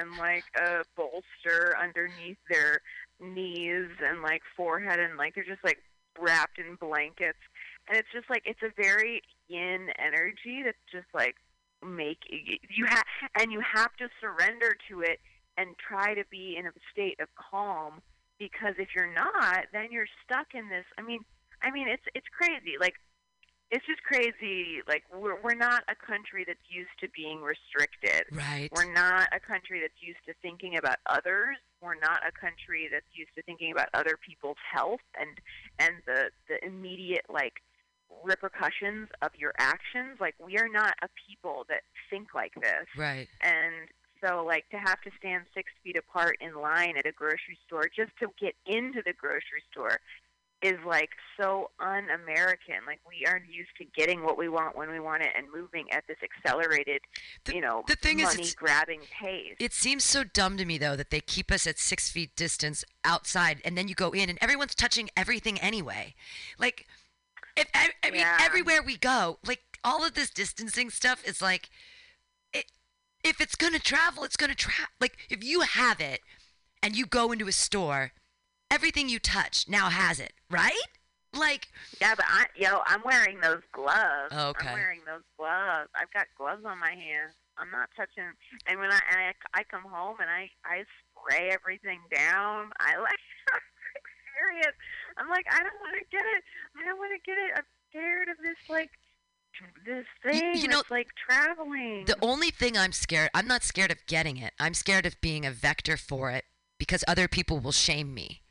My fear with it isn't about getting sick. I'm 45 and I ain't going to get sick. I'm going to be fine. When I get it, when everyone gets it or whatever, the cold or whatever it is that we all get, I'm going to be fine. Right. I'm in good shape. I haven't been drinking that much lately. My body's great. I'm eating well. I don't have respiratory issues.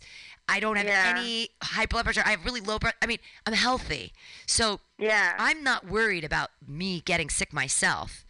I'm worried that if I am a carrier, that they could be like, now you're in the FEMA camp. And somehow because I do live in a fantasy world and a movie really in my head, I'm like, oh my God, if I got sick, what are they going to do with the people that are sick?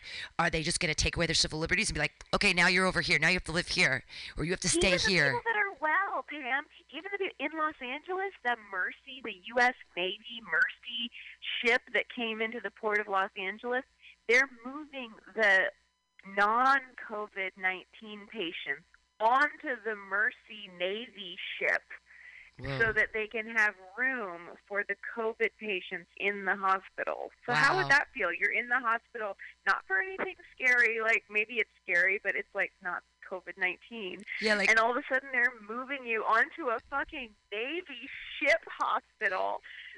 I was just thinking about that. Like, I was That's cutting. what's happening right now. I was Some cutting guy who just had a heart attack and was being moved onto the Navy ship hospital. Or I was cutting something with a knife, and I thought, oh my God, don't cut yourself. Don't cut yourself at any time, because if you actually do cut yourself, you can't go to the hospital to get stitches.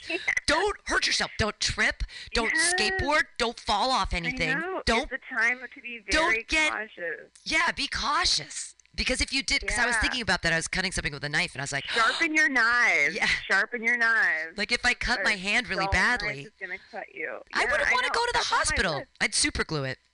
Be like, fuck I it. know. I've been nicking myself. My hands are all nicked because I've been so nervous. I been nervously like chopping carrots and like nicking my knuckles, and like I tried to open a takeout carrier. My boyfriend went and got to go from a Thai restaurant, and I was so like nervous when I was opening up the to-go container that I like sliced my pointer finger in the container. On the 'cause I was like, plastic? oh my god! Yeah, on the plastic. I sliced my finger open from a plastic container because I was just like nervously opening my to-go food because I was like, oh my god! Yeah, I feel like people are like, if you don't have a practice to like keep your stress down, it's not like and in some ways this like stay at home, it's like for some people like staying at home is fine. You have a partner that you respect, that respects you, that's like nice to you, but like, you know, some people are not as lucky and not in such like environments that are conducive to a calm, stress-free zone. And it's Right. like, oh, that's not very comedic. This isn't very No. Hey, funny. it doesn't. It's so hard. We did a Zoom thing tonight. It is so It's so weird hard to be funny try to right do now. comedy for people on a video. It is so antithetical to anything that I'm used to. I did it anyway, but still. Yeah, ugh, that's good practice. That's I good practice. guess. Like, look at me perform in front of a camera, or what would I do? I feel like it's I feel like I was in junior high again, auditioning for the Disney Channel or something, where I like had a VHS thing, and I'd like press play and run around to the side and be like, "Hey Disney, I want to be on your show," and then like, you know, sing a little song and do a little dance. Felt like that. No, yeah. I'm watching now on the PBS Science Food Science show. They're literally showing like, this has been like 5 minutes of this man milking a cow. Like I'm looking at cow nips. Ooh, long I and feel weird. bad for the cows, yo. Does that feel good to them? Like, do they wish it was a baby milk, like eating them, or do they like the male hands? That's a good question. They have to roll down. You know, cows. Seeing a cow nipple like that makes me feel just so much better about my own nipples, because I feel like they're so big, but not as. But then in perspective, you know, when you look at a cow's udder, which has like 4 weird nipply appendages, like Exactly. mine are fine. They're fine. Yeah, yours are fine. They're fine. I was watching The Godfather last night. The and, Godfather? Which you know, one? The Godfather, the first one. Oh, good. And I was looking at the girl who he marries, the like Italian girl. She's very young, and she shows her full breasts, and her breasts look to be about 15 years old. Oh. She was very young. That actress, whoever she was young. Well, boobs. Everyone loves boobs. You know, Boobs. I think this is a strange theory, and I don't know if it's a joke or not, but I did learn it in a gender studies class in like the 90s, so I sort of believe it. But that women have more of a propensity to be bi because we are able to birth children, and they can suckle, and we can love them. You can love a boy and a girl equally, because you're able to care for them and literally like feed them. So you can create an intimate connection with both men and women. With both genders. With it both doesn't genders. matter. Yeah. That makes a lot of sense. That my bi is made sense by that. I feel that. Right on. Yeah. Do you have any other? Tell everybody again about your Instagram. 12:45 to 1:45. 12:45 to 1:45 Pacific. Monday through Thursday. Monday through Thursday. because I'm predicting we don't go to a 5-day work week after this. Like, I hope after this is all said and done, whenever we do get back to normal, it will never be normal again to go Monday through Friday work week. I think we're going to do Monday through Thursday. That's my hope. That's my dream. Sure. That we cut it down. Because, like, I don't think we're needed to work as much as we were working. I don't think agree we with needed that. to work that much. I right mean, now, so much is automated. I don't think we need to do it. So I'm doing Monday through Thursday, 12:45 to 1:45 on Instagram. My handle is Joanna Batemans. That's JoannaBatemans. Joanna Batemans Instagram. And on Monday, I've got comedian Marcus Howard. Oh, right. as He's a hilarious. special guest. He's hilarious. He's so funny. And I also have this woman from Los Angeles. She's like a Reiki healer.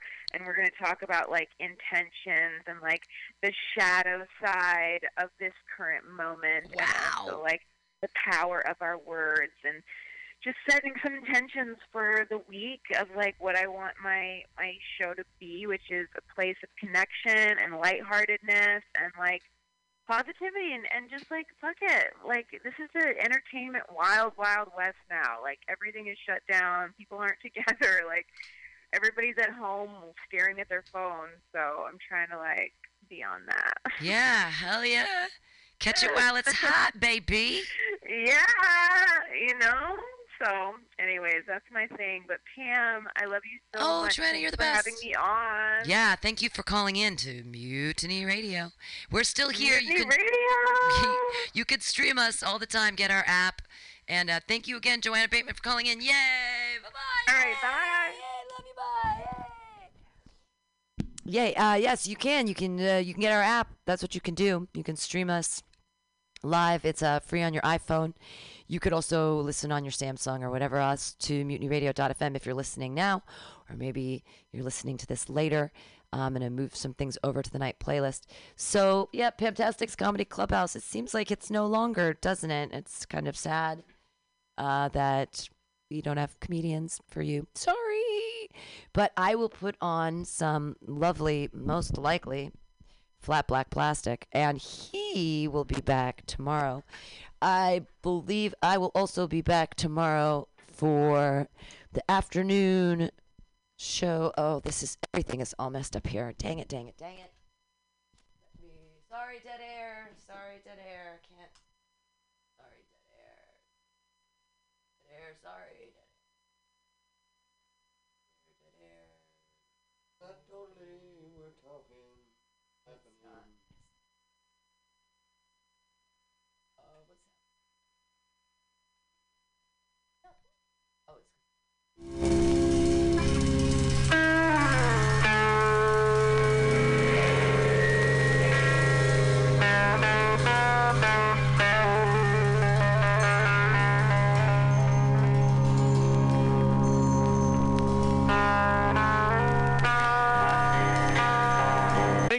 That motley, every day, though. motley Abel. crew. Abel Jaramillo over here just flipping everybody off. Yes. Looking like he just got out of court. I mean, I don't think it's just it's not something you could just do 6 times a week for like 5 months and then just assume that you're going to be really good at. Yeah. Or be better at. I mean, it's just. It's weird. It's a tough way to do it. Like Is comedy something that you actually saw yourself doing your entire life, even as a kid, or is this something that you just kind of grew into? No, I mean I grew into it. I mean I was. After high school, I was just going to college, and then I met Sammy, one of my buddies from high school. Sammy Obeid, yes. Attaboy, they're looking for Abel right now. I know.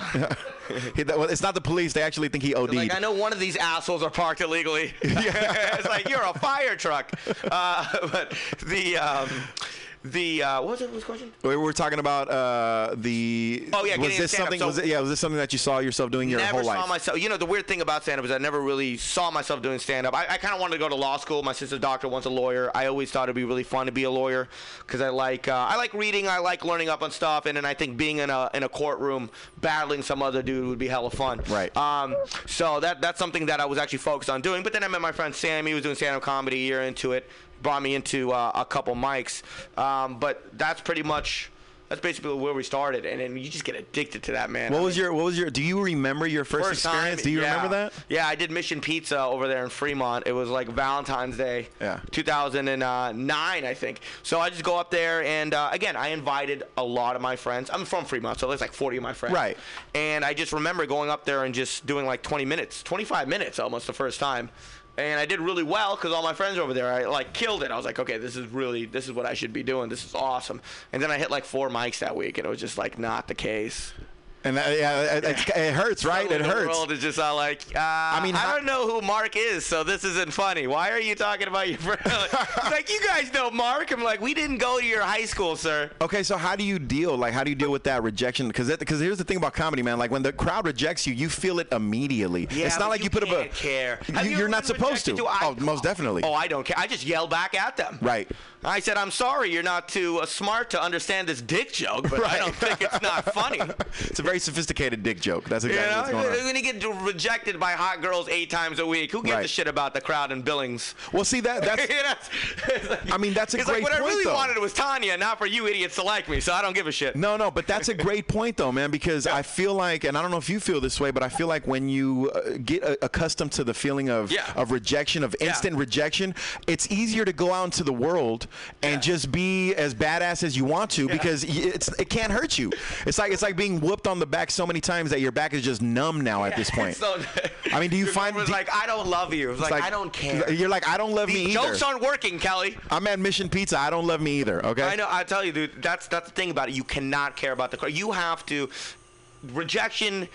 Even when you get great, you're getting rejected. I mean, there's always going to be rejection. You know what I'm saying? I mean, even when you blow up, there's going to be roles that you're not going to get or TV shows that you're not going to be on, even if you're out there killing it. Right. So you got to get quick. Rejection should be the first thing you should actually think of. Right. So when you're happy when the one rejection doesn't happen, you're like, you know what? Things are good.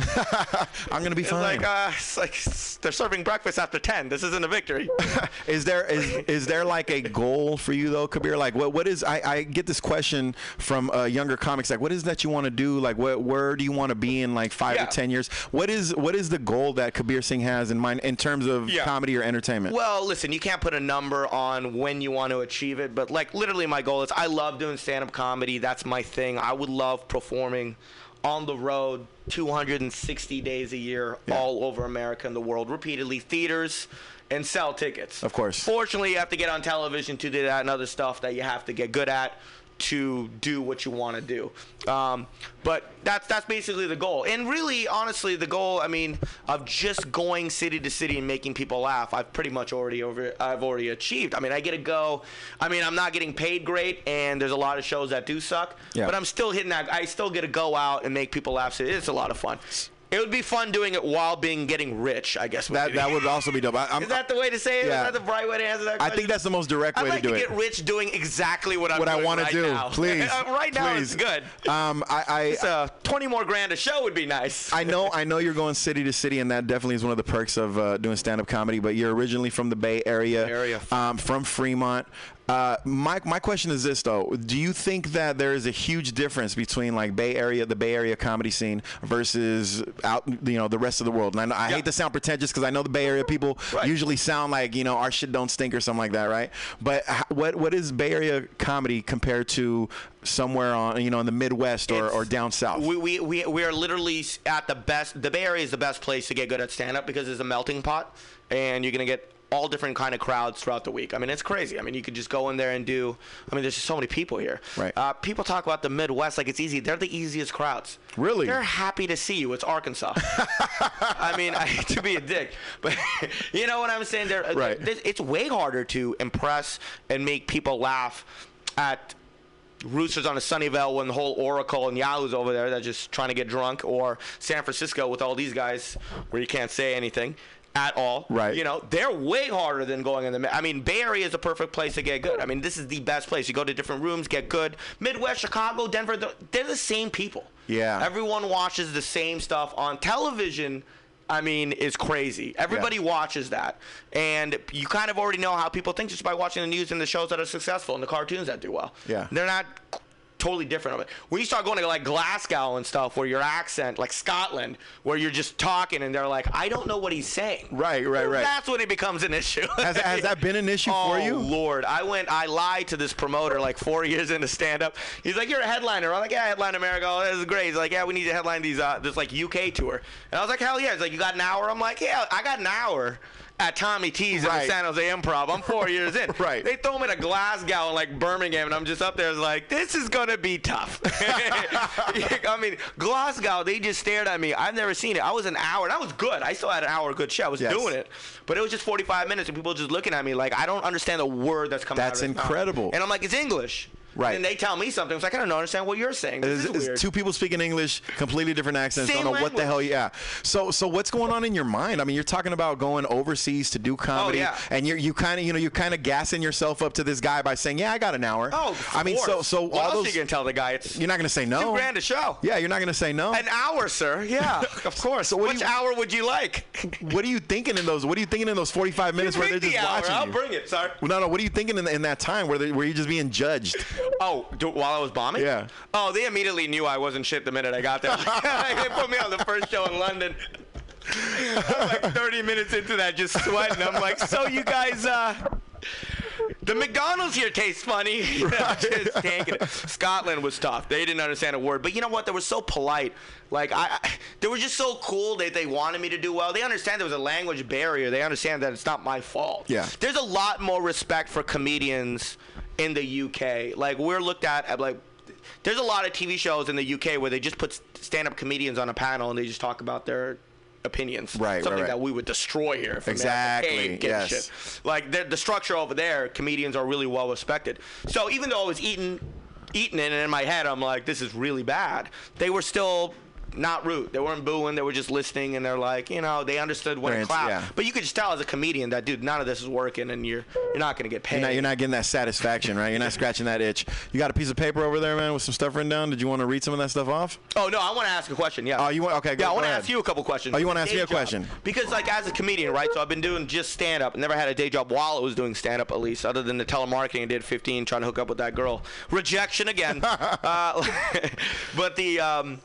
when you do stand up, when you have like a full-time job, dude, like how do you balance the two? Like, I guess my question is, if you have to do radio in the morning for a big radio show on like a Wednesday, but you get this gig in Arizona that doesn't pay anything, or a gig in LA that doesn't pay anything, but industry is there and you need to show your face over there to do well, and you got the spot. I mean, how do you pick that? Well, at this point, I got to a point where I had to make a decision. It's like, look, I signed this contract to do this radio show that I really enjoy doing, but at the same time, if a great opportunity comes up in LA or Seattle or wherever it may be, you have to make a decision. You have to choose. There's never good opportunities in Seattle.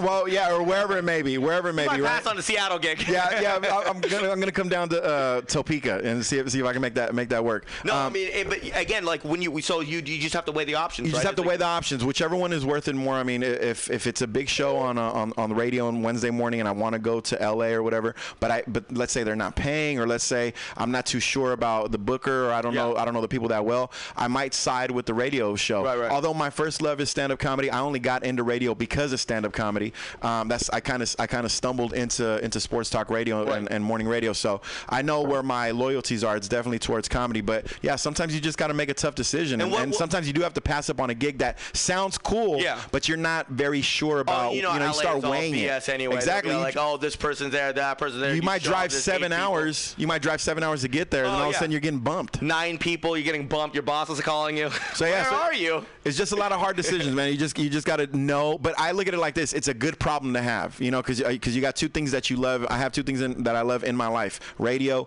and comedy. I get a chance to, I've worked hard enough to be able to be engulfed in both of them. So it's a good problem to have. But I'll just have to make the tough decision. But radio wasn't your only job doing stand-up, though, right? You had No.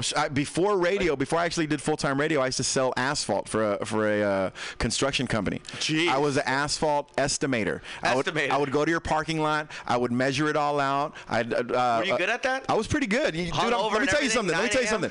Asphalt is a lucrative industry. I can It's imagine. everywhere. I mean, it's everywhere. You really don't think about it until you actually start selling it, and then you look around, you're like, God damn, every single road, every single freeway, almost all driveways. Yeah, You know no, what we I'm saying? know It's all that. I'm telling you, man, but you don't notice it until you're actually making money off of it. That's gangster. So, What- yeah. What time did you have to go to work for that? That was when you're in sales, you kind of have more of an open schedule. yeah, So, so you know, you can make your own schedule. Show So up at 1 with a Big Mac. all the time, bro. 1 o'clock. Parking lot looks like shit. Yeah, Give it me doesn't 10 matter. G's. It's all cracked up, but I got an In-N-Out burger, so I'm good to go. Sir, this is a brand new building. Pull your pants up. But what was the worst thing about, out of all the jobs you had while doing stand-up? And I can't imagine this not being radio just because of the timing. But what was the worst thing about any job you had while you had to mix it in with stand-up?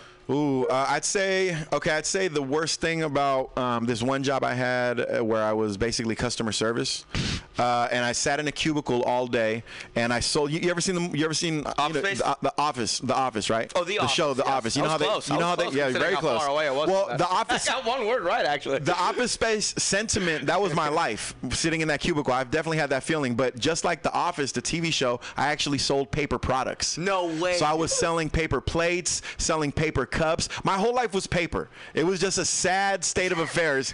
I was just, everything in my life was bendable and breakable and rippable because I was just engulfed in this paper world. So that was the worst part about doing that job, customer service, for a person like me, is that I hate sitting down for hours at a time.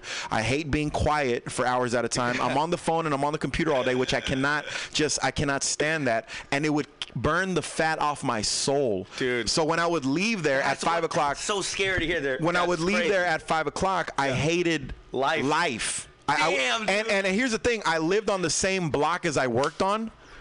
Understand that I lived on the same block as I worked on. This is over on Cherry Street. So it was like no commute. You would just walk. It was just I would just every day I wake up, I walk to work, I burn on the inside, then I'd go home, smoke some weed, cry for a little while, and then just listen to sports talk radio, and then just repeat in the morning. It was the saddest. It was the saddest time of my life, you man. just hated paper, like you refused to write jokes on paper. Yeah, I'm like Jay-Z, man. I just freestyle everything. Give me cardboard. I'm not using this shit. Cardboard.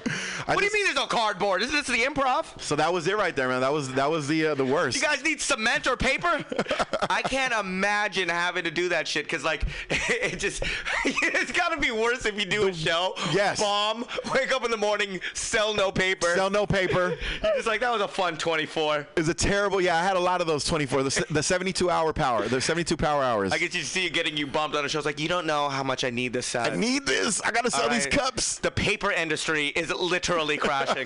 They've got these notes on the phone now. It's just. This is crazy, man. What's the single worst moment of your life at a day job?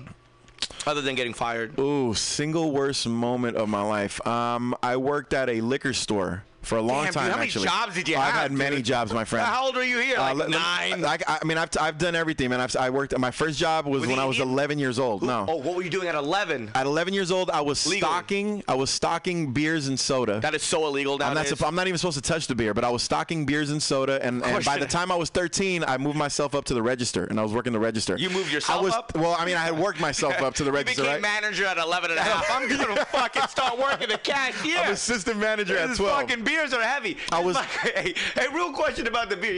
Did you ever slide a beer in? Oh yeah, for sure. Yeah, dude. I got just a drunk Rudy watching Dodgers. First time I got drunk, I snuck some club mudslides out of the liquor store, and I drank them on the side of the liquor store next to the dumpster, and I got super drunk, and then I went home to go play Nintendo all day. It was crazy. That's the life, dude. That was the real life. Before rejection. When I was 13 years old, I worked my way up to the register, and the funniest thing ever, dude. They used Who's the boss? Sorry, Indian? No, this Because I know some Indian be like, "What are you? How old are you?" 22. Okay, well, you can sweep. You don't look. Mexicans are getting younger. You look 10, but okay, grab the beer. He's an Italian guy that's actually been in this neighborhood for a long time, and they've owned the shop for a long time. He gave me a job at 11 because I used to go in there all the time and buy baseball cards, and that was my first job. When I was 13 years old, Kabir, I was asking grown men for their ID before I sold them their malt liquor. I would have stole that liquor. You probably would have whooped my ass at 13. Dude, I used to, at 13 years old, I used to be like, hey man, I need to see your ID, and then they like pull out their wallet halfway, and then they think about it and look at me and be like, let me see your ID. Yeah. Where's your ID at? You know? But that was my job at the time. Where's your father? I need cigarettes. You can't handle that. The worst time I ever had was when I got robbed. I got robbed in the liquor store, man. Robbed at the liquor store. Yeah, At 13? I had a gun placed right to your cheek, and you're like, how old were you? No, I wasn't 13. I was like. Actually, I worked there for a long time, so I was probably like 19. 19? Yeah. That's still pretty young now. Yeah, still pretty bad. I had a gun pressed up to my Was this cheek. another liquor store? Or you worked same there for liquor 14 store. years. Same liquor store. Jesus Christ. You worked there from 11 to 9. When did you leave? Dude, I used to work there, like, sporadically. Shut that shit down. You got to leave. I've been here since I was 11. Right. I'm like chaining myself to the wall. Build that somewhere else. That was it, man. That was probably the single worst time. I mean, I've had some pretty bad jobs. What's going through your head? I'm going to die. Was he Indian? No, he was. I'm pretty sure he was black. Give me all of your shit. Yeah, he's everything, dude. Everything. I just opened up the register and just started handing over handfuls of money. Like, what are you gonna do? I don't care. Yeah, I'm trying to live. I'm trying to survive. Sir, I've had my puberty in here. If you think you're walking out here with a fucking dime, I've got another thing coming. All right, I have to get high and play Nintendo in 4 hours. Yes. I can't have you taking my boss's shit. Oh my god. That sounds like a That's terrible the one, man. day, dude. That's What'd the you do after you got robbed? I just basically stood there stunned for about 15 minutes. People. I didn't even call the police. People were coming in, sir. People were coming in. There was like a long line of people lining up, and I was just sitting there like just stunned for like 15 to 20 minutes. And I couldn't believe Can what I just happened. get a Snicker bar? I know you just got robbed, but I really need the Snicker bar. My wife's being a bitch. It was rough, man. It was rough. But that was the bottom. That was hands down the worst moment. Hands down. There's no. What else could it be worse? You told the ultimate tale of it. Actually, what could be worse? Actually, to be honest with you, cut my hand off. To be honest with you, now when I think about it, sometimes I think about the fact of how I actually hated my life when I worked at the paper company, versus that one moment where I was scared for my life. Yeah. And honestly, man, I think maybe hating your life for about 4 years was probably still worse than having a gun pressed to your face at 19. Yeah, could you imagine? That was one moment of terror and a lifetime of stories. I gotta tell you, that right there was 4 years of my life that I wasted. That I can't get back. I gotta rob somebody. I gotta rob God. Out of paper. Give me all your leads. Trevor, it's way too early for this. Is that a gun? Oh man. No, that's got to be badass. I couldn't imagine doing it. I couldn't imagine being robbed at a liquor store. Yeah. I would definitely give them all the money, but I would also You gotta give it up. doing something weird, like giving them tickets to shows too. You got to give it up, man. Are we gonna do the? They said just stop talking, and we're gonna do. Oh, do we? Because it's like 10:21, right? Yeah. Oh, we can keep talking. This is dynamite shit. No, they told me. They told me not to stop, or not to say anything. Just stop and then get back in there. Hell yeah.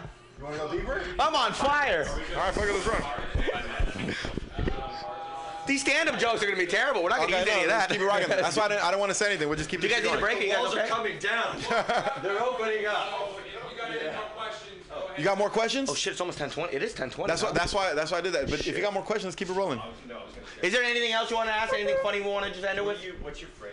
I'll wrap it up with something. Oh, let's. For how long? Yeah, let's do that. I'll intro. Do you want me to ask you that? Yeah. Could you do me a favor? Could you just bring in who your favorite Yeah, you could ask me who my favorite comedians were. All right. And then I'm just gonna tell you the fact that I never watched stand up until I started it. Okay, cool. Okay. Jay, you gotta call it, man. All right. You guys ready? All right, we're set. All right.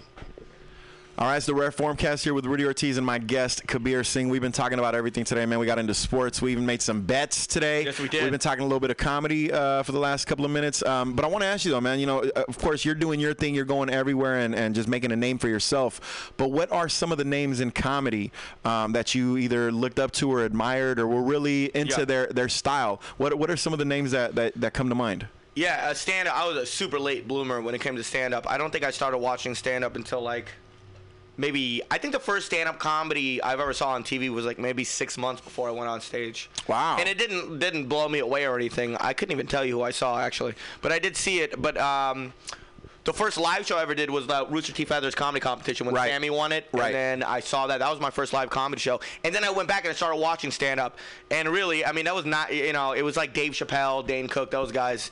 I mean, it sucks whenever I talk to old school people. They just hate me immediately. 'Cause they- 5 yeah. seconds of talking to me. What kind of comedy do you like? I started watching that about 9 years ago. Because they don't like the fact that they probably feel like, oh, this guy. Yeah, and I went back. I mean, I knew the social pressures of knowing. I mean, I went back and watched the stand-up from like Richard Pryor and Eddie Murphy and stuff like that. But I don't think there was. It's weird. Like as a comedian, I'm sure there was a comedian that inspired you to do stand-up. There's not like a comedian I could pinpoint and be like, that's the reason why I do stand-up comedy, or that's who I want to be. It's kind of weird, but no, mine is Paul Rodriguez and I say that because no, let me tell you why. Because that was the Edit first. that, actually, I know Paul really well. That's what I'm saying. No, Paul is still out there. Paul is still out there doing his gangster, thing. dude. But just being like a young Mexican kid, like watching a lot of stand-up comedy, because I loved watching comedy as a kid, right? But then when I saw Paul Rodriguez, he came out with an album a long time ago called Macaroni and Cheese. I think it was called Macaroni and Cheese. And that was the first ever CD or anything audio that I actually ever purchased. What year was that? I want to say 19. Were you 11 working at the liquor store? Yeah, it was my liquor store money. I want to say like 1994, 93, okay. something like that. Okay. Yeah, and I bought that. I went to Suncoast. I bought it at Suncoast. Bought the CD, bought the album, and that was it right there, man. Once I heard Paul Rodriguez, I was like, this is. You ever work with him? This is cool. No, never had a chance to work with him. For real? I've met him a couple of times, but never. I saw him over at the radio station. He came in a couple of times to do some sets. Yeah, real nice guy, real cool guy. That's cool. That's cool that you have that kind of guy. Because when I was growing up, there was no. I mean, for you, I mean, I'm not sure it was just because he was Hispanic. Him being Mexican definitely helped the situation for me. It did, but it probably wasn't the game breaker. But for me, like Russell didn't blow up till like 1999, right. And I don't think I really watched his stuff until way later, until he already blew up. But yeah, it's cool, man. Stand-up is great. There's a lot of great comedians. I like watching the comedians that are just. That just I get to work with. I mean, there's so many. It's crazy going to like when you're doing a show in like Chicago and Boston, just your feature and openers alone. Those guys are like killer. Some of that. Yes. Like, what is this guy trying to make my life harder right now? I don't. Is supposed the to be on the same team here?